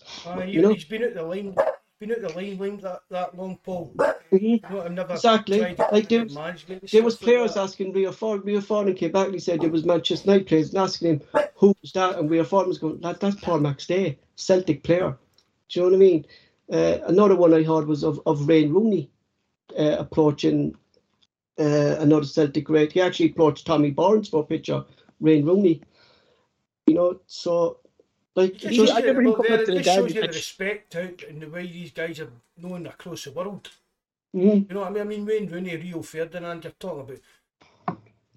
You know what I mean? You're top level players, even down to top level. And they still have their still have their players, Mark, who they looked up to. And even recognised and respect it, kind of thing. I mean, I've met Paul McStay a few times. I mean. He went to the same school as me, the three of them did. My sister actually went out with Raymond for a while. And back in the day, my mum actually babysitted for them up in Larkcall. See when they were wee boys, my mum actually babysitted them. Some name dropping going on here now. I know. But, that, I mean, the three, Paul, it's just really, it'd be like sitting talking to us, don't he's that down to earth. There was no airs and graces with him or nothing like that. He was same with Tommy Burns, and they're just totally down to earth kind of guys. Do you see kind of similarities in his captaincy with Cal McGregor, Mark? That they're just a silent captain, Mark, but they'll have one word in the air, and then that's enough. It's leading by example, and I know a kind of quieter guy rather than like Scott Brown or your Roy Keane that's going to be bawling and shouting. They lead by example and just it's a wee quiet words they have in your ear kind of thing.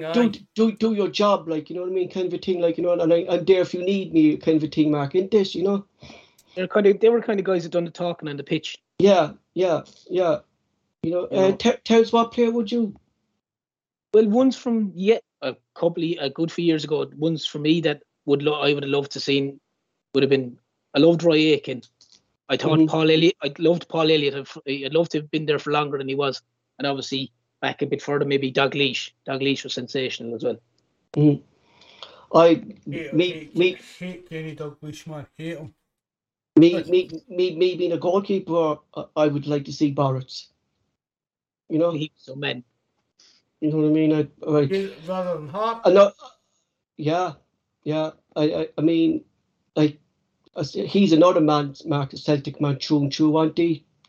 Arthur Barrett's, you know what I mean? The holy goalie, like, I mean, like, I never forget the time. It just bought into one time. He was one of the guys that came to the club and just thought, this is my kind of scene kind of thing. It's always in my memory, himself and Martin O'Neill, Mark, at Ibrox in the centre pitch, and Martin O'Neill holding up Arthur Barrett's hand, you know what I mean? You know, I never forget it. Like, you know, like if you're looking at the keepers we had, like, not going back in years and years, like over the last couple of seasons, Arthur Barrett's out of the lot, I think, is about the best. You know? Foster was good, no, Mark, or good ball, to be fair. Oh yeah, Foss was good, but I don't know. I just think it was because of Terence. Maybe for me, it's just the way he bought into Celtic. You know what I mean? You know. And he did. He was a lunatic. Like, he's an absolute lunatic. You know. I mean, sure, like, you didn't Legia Warsaw play Rangers, and he was told not to go up to the match, and he still went there. Yeah. And he went up, but he had the microphone, like. He had the microphone in the middle. He was playing the capo when he was. He was. Yeah. What a man. He was crazy, but people say you need to be a bit crazy about a goalkeeper. Hello. Imagine me. Enough said. Imagine me doing my team sheet and my team talk if I was captain of my football team. Jesus Christ. Referee be telling it's half time already by the time we finished all the sheets. We don't need that sports science. I got us a deal with Slimfast. We've sorted it. Sorted, yeah.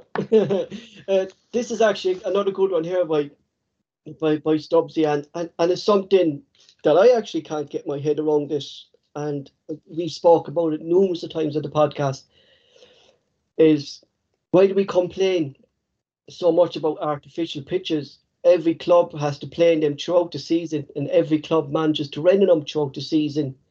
But Celtic continue to struggle on artificial surfaces. Mark, it is a big problem for Celtic, is artificial surface. Like, I don't know. But they shouldn't be in the league, Paul. That's the point about it. They really shouldn't.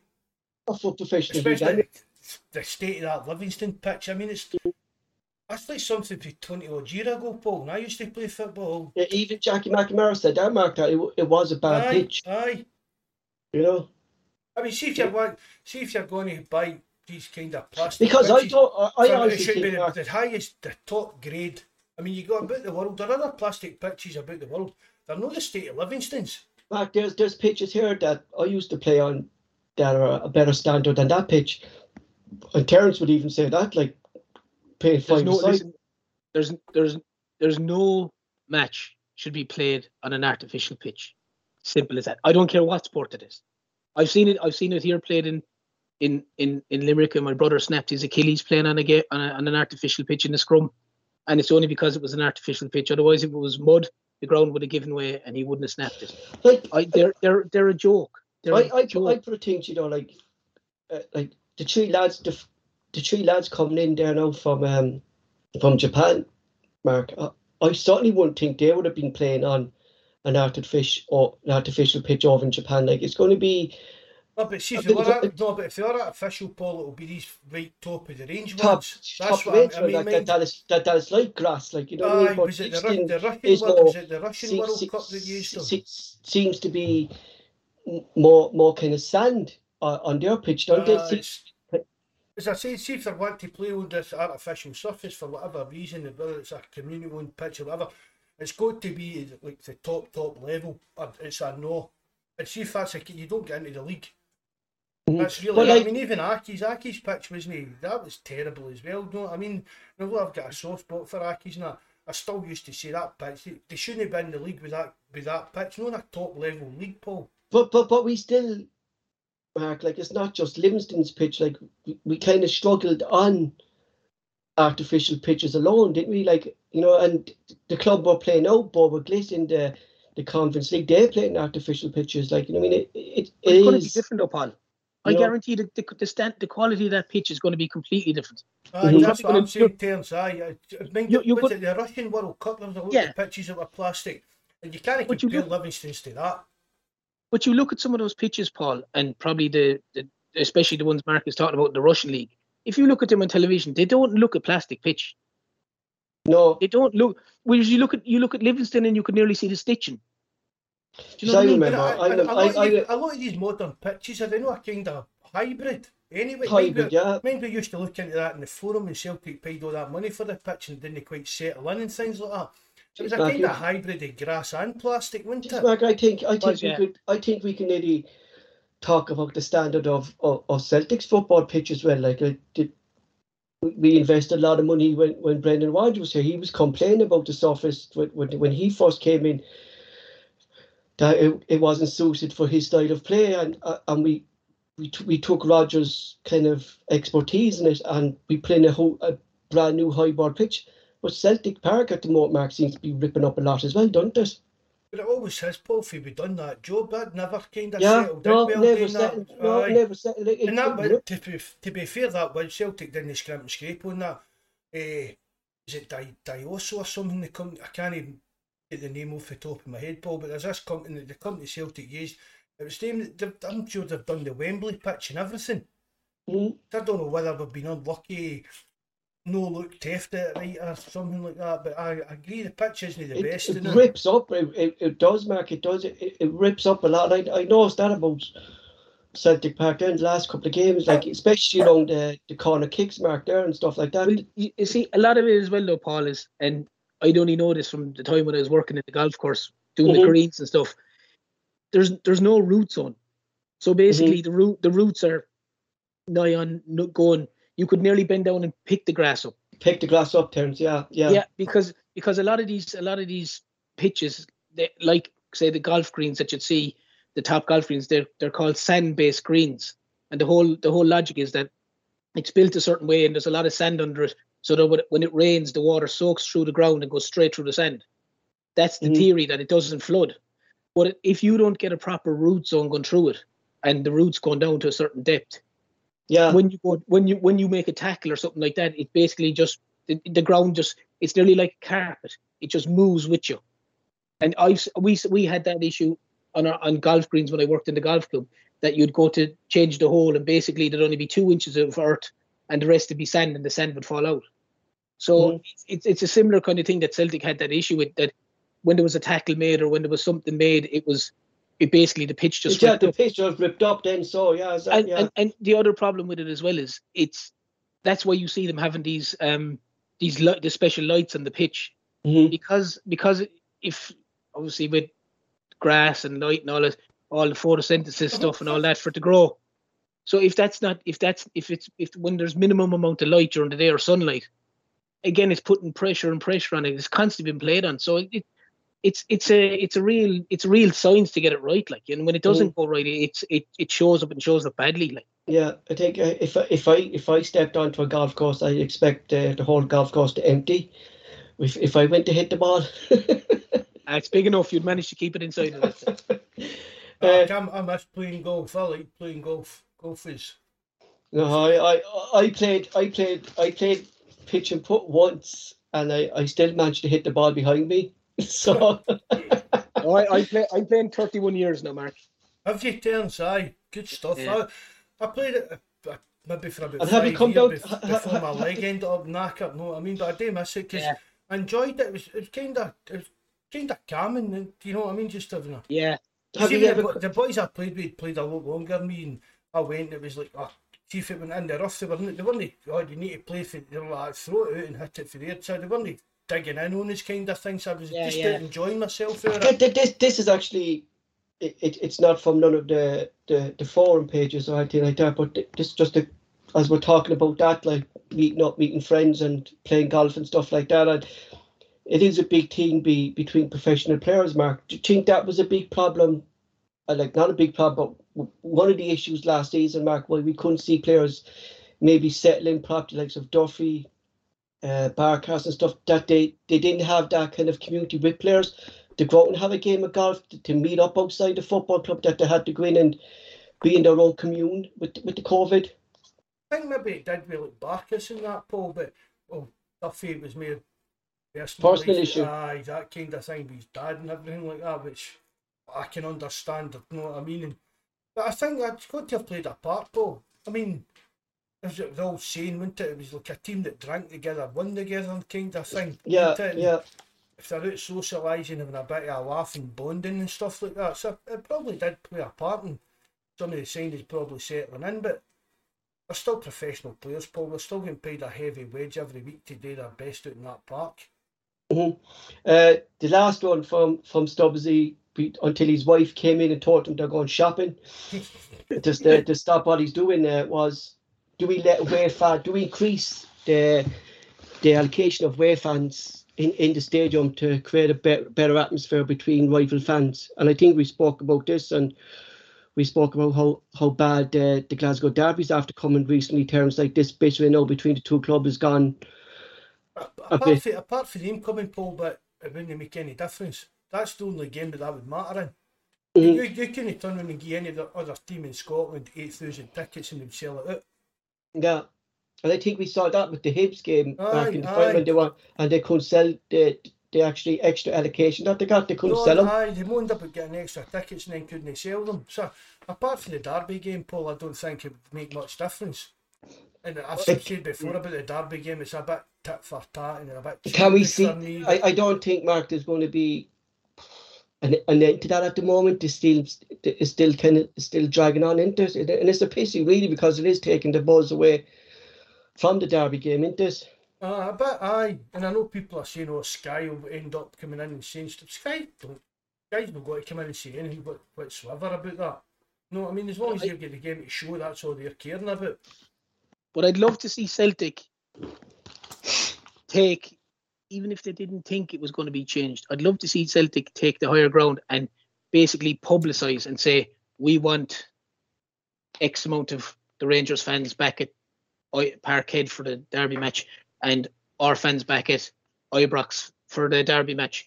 And throw back at them because they started it, Yeah, but make it be known. Put it out there that Celtic are willing to discuss this.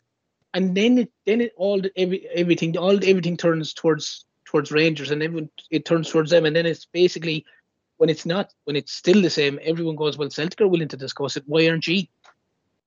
That would be. I said the other week, Paul, that I hope that the derby. We thought the derby game was going to be played on the second or third day, whenever it was, and I thought, right, you have done it once to us, we've done it once to you. Let's get this sorted out. The next two, we'll get two more derby games to play. Let's get it sorted out for then, because it is a bit petty and childish, but I see what Terence is saying, that is the kind of thing that Celtic should do. Because I think, Mark, at the moment with our Celtic board we're too quiet. Our Celtic board is too quiet. Do you know what I mean? Like Terence there, made that point. Quiet, yeah, Paul. That's what I'm saying. Like they should be doing that thing there that Terence said. Like, yeah. You know, Celtic's PR is one of the worst PRs. I mean, we laugh at some of the stuff Rangers and that come out with, but their fans lap it up. At least they're coming out with stuff, Mark. Fans, the only things we're coming out with happy birthday to fucking Henrik Larsson. Don't care. But that's why I'm saying to do it. His PR guy's a Heart supporter. But that's why I'm saying to do it. Even if Celtic believe that Rangers aren't going to agree to it, it doesn't. Put it back and then putting the pressure back on. It basically shows Celtic are putting out the hand of friendship or the hand of gesture, and they're spiting it, and it only just makes them look 10 times worse. We didn't start this, but we're going to finish it. Be the bigger man.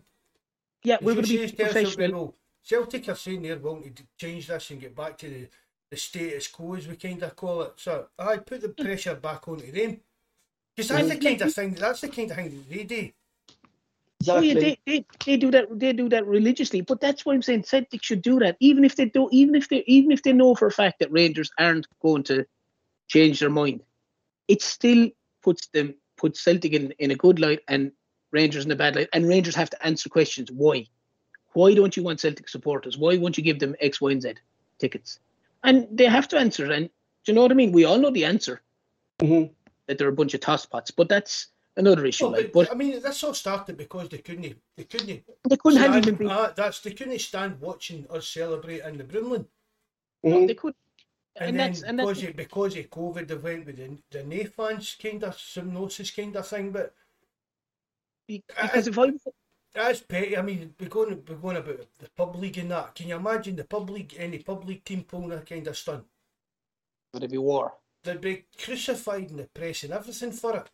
And back there's a bit like I saw. What was it? It just shows fans down in England when I saw a match between Manchester United and Liverpool hammering Manchester United, and a Manchester United fan asking a Liverpool player for his jersey at the end of the match. The biggest rivalry down in England, Manchester United and Liverpool, and a Manchester United fan asking a Liverpool player for his jersey. Imagine if you saw that up here. There are pictures of Man United fans taking pictures of Liverpool players celebrating, scoring and everything for that game, Paul. Yeah. That's a tourist league, Paul. That's all that is. Tourists, I'm not saying they're no supporters they're fans, Paul, but no supporters. Do you get what I mean? Mm-hmm. Like a lot of these guys down in England and that will go to like a Man United and Man City derby this week. Then see next week they'll be doing watching Arsenal against Spurs and stuff like that. Mm-hmm. It's plastic. It's a plastic league. I mean, Man City don't even sell out their home games, Paul. Mm-hmm. Like, I don't think Celtic should be the ones to buckle on this. Like, you know what I mean? Like we didn't start it. Like, you know what I mean? It's up to them. Even really to stop it. Like, you know what I mean? Like, let Celtic fans in. Like, I remember like watching Celtic and Rangers matches like in iBox, like, and we had the whole end of the stadium, like it, and it was just the buzz there, like, you know what I mean, and that buzz is gone, like, isn't it? You know, the thing about it, Paul, is every reason that they gave makes no sense, because the point I would always put back to, if anyone ever said it to me, was I said when Rangers were dominating Scottish football and they were going for 8, 9 and 10 in a row, they never once culled the Celtic support. So no one can tell me that there wasn't an influx of Rangers supporters wanting season tickets then. They could have probably filled the whole stadium with Rangers supporters when they were going for 9 and 10 in a row and they were doing well in Europe and they were doing everything.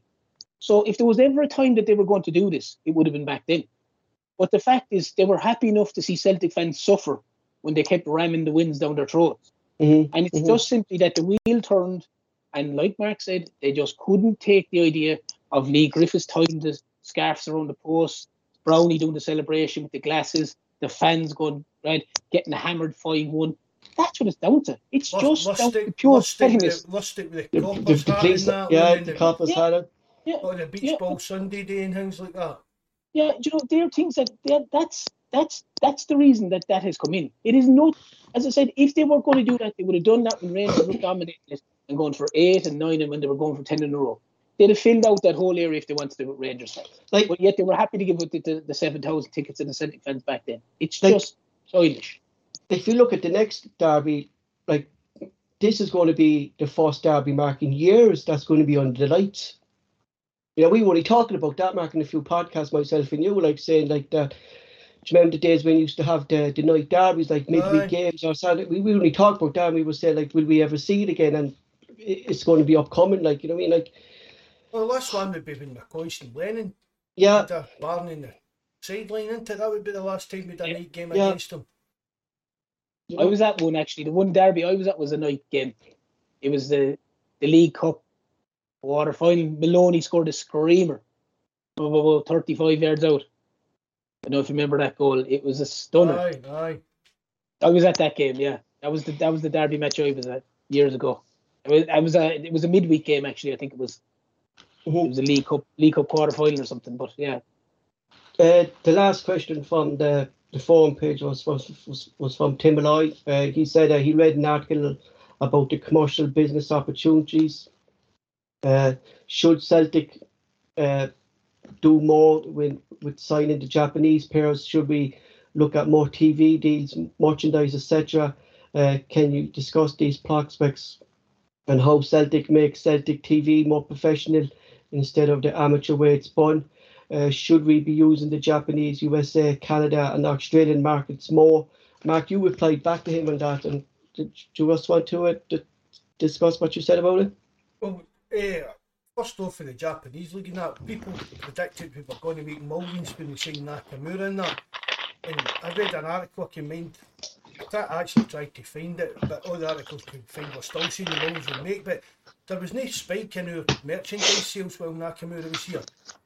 And for the thing, for me, this isn't down to Celtic, Paul. This is down to Adidas. Mm-hmm.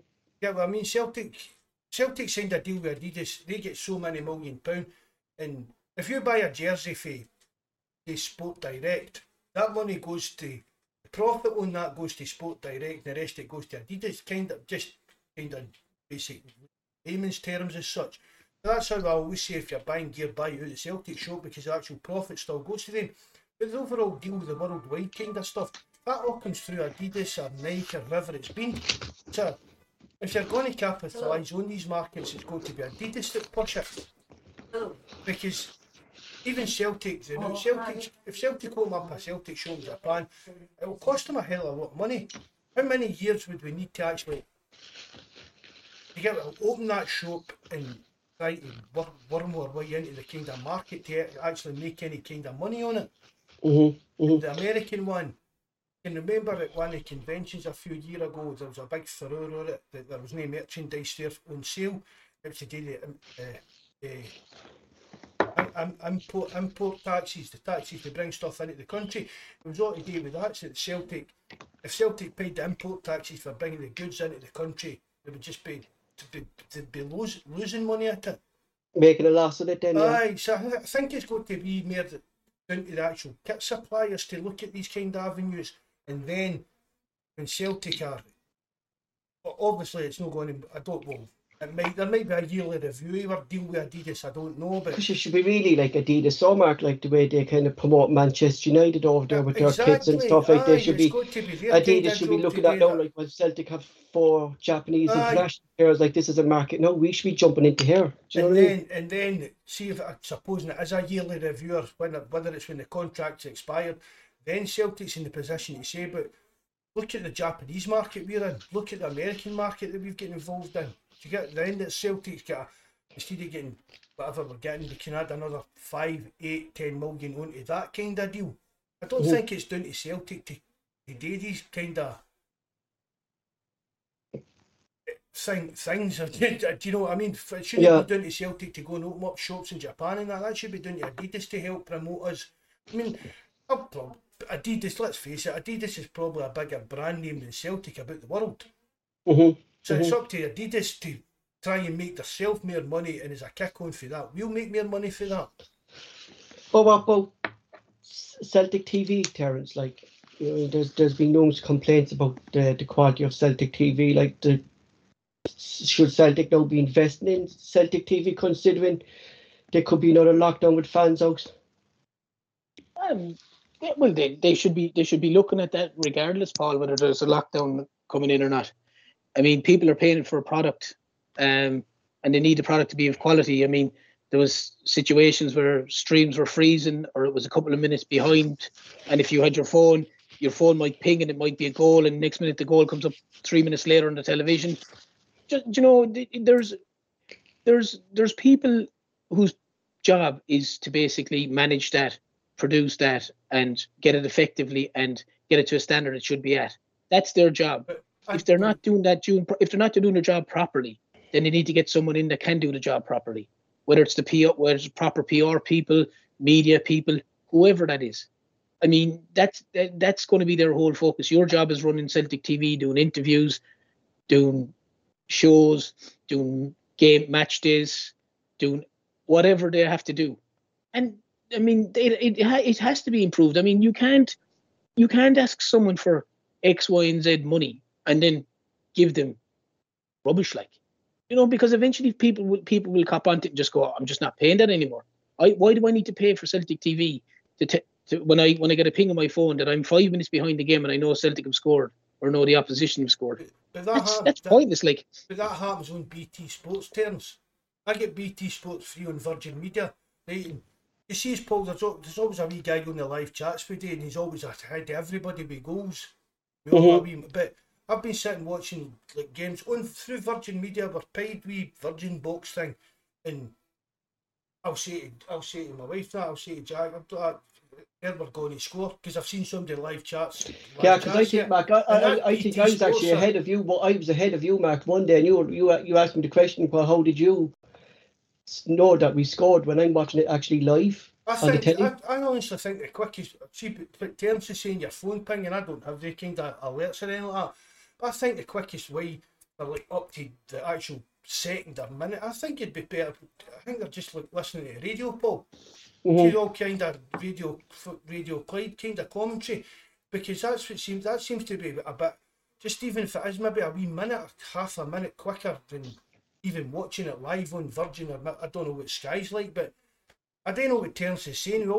It does always seem a bit of poor quality and lagging and buffering and freezing and stuff like that. They can definitely improve that, but the actual time, I don't know if that's technically possible. Just go back to the live chat there. They can get rid of Jerry McCulloch for a start as well. I can't stick him. No, Paul, man. He was on Radio Clyde for years, and just was a pure tosser on it, honest to God, man.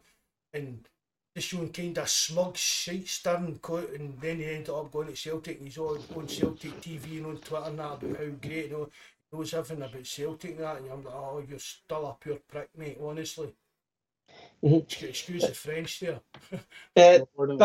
Back to the live chat there. Strain Love the Doctor joined us, and he says, given the zombie tickets deprive Celtic fans of seats until they give ground on us Celtic fans. Would you agree with that, Mark, that it should be up to Rangers to see him, man. He's been in before, that guy, isn't he? Strange Love Doctor.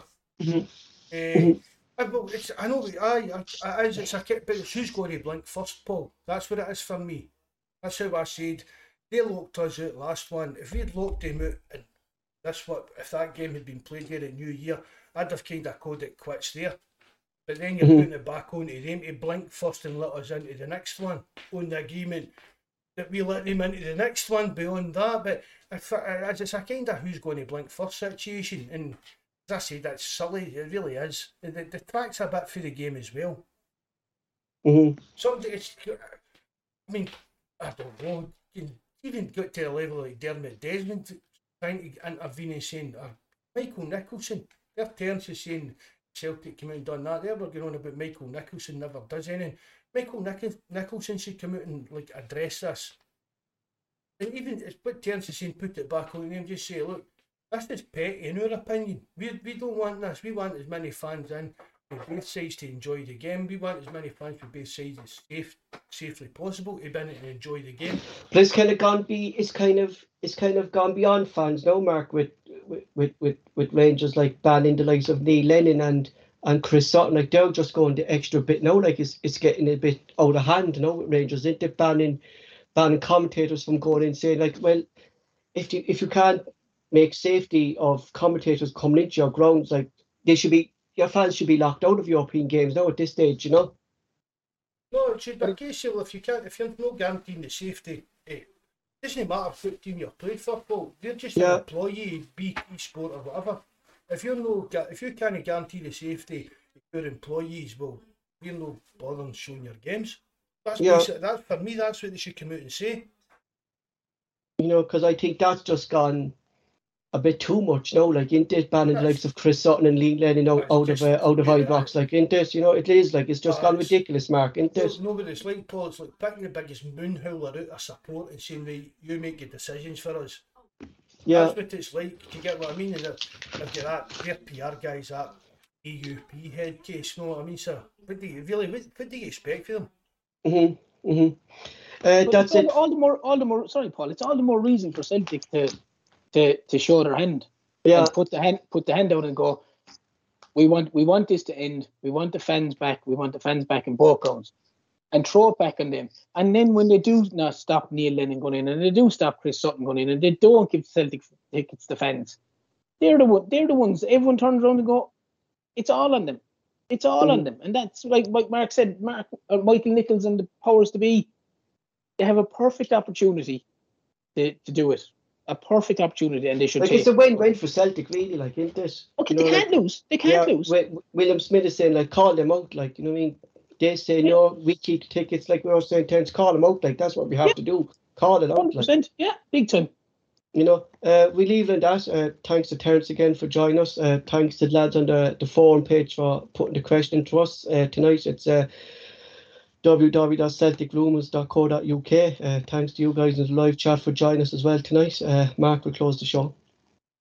Just thanks very much, Paul, for everything you do, getting everything prepared, all your notes and stuff like that. Terence, brilliant. Thanks very much for coming on. And is it your brother and sister-in-law that joined us, hopefully? Yeah, hopefully. Hopefully, Neve, our man, hit the subscribe button, put us up to 522. All the lads in the live chat, thanks very much for joining us. I hope you've enjoyed it. Take care of yourself, look after yourself. Good night, God bless. Hail, hail.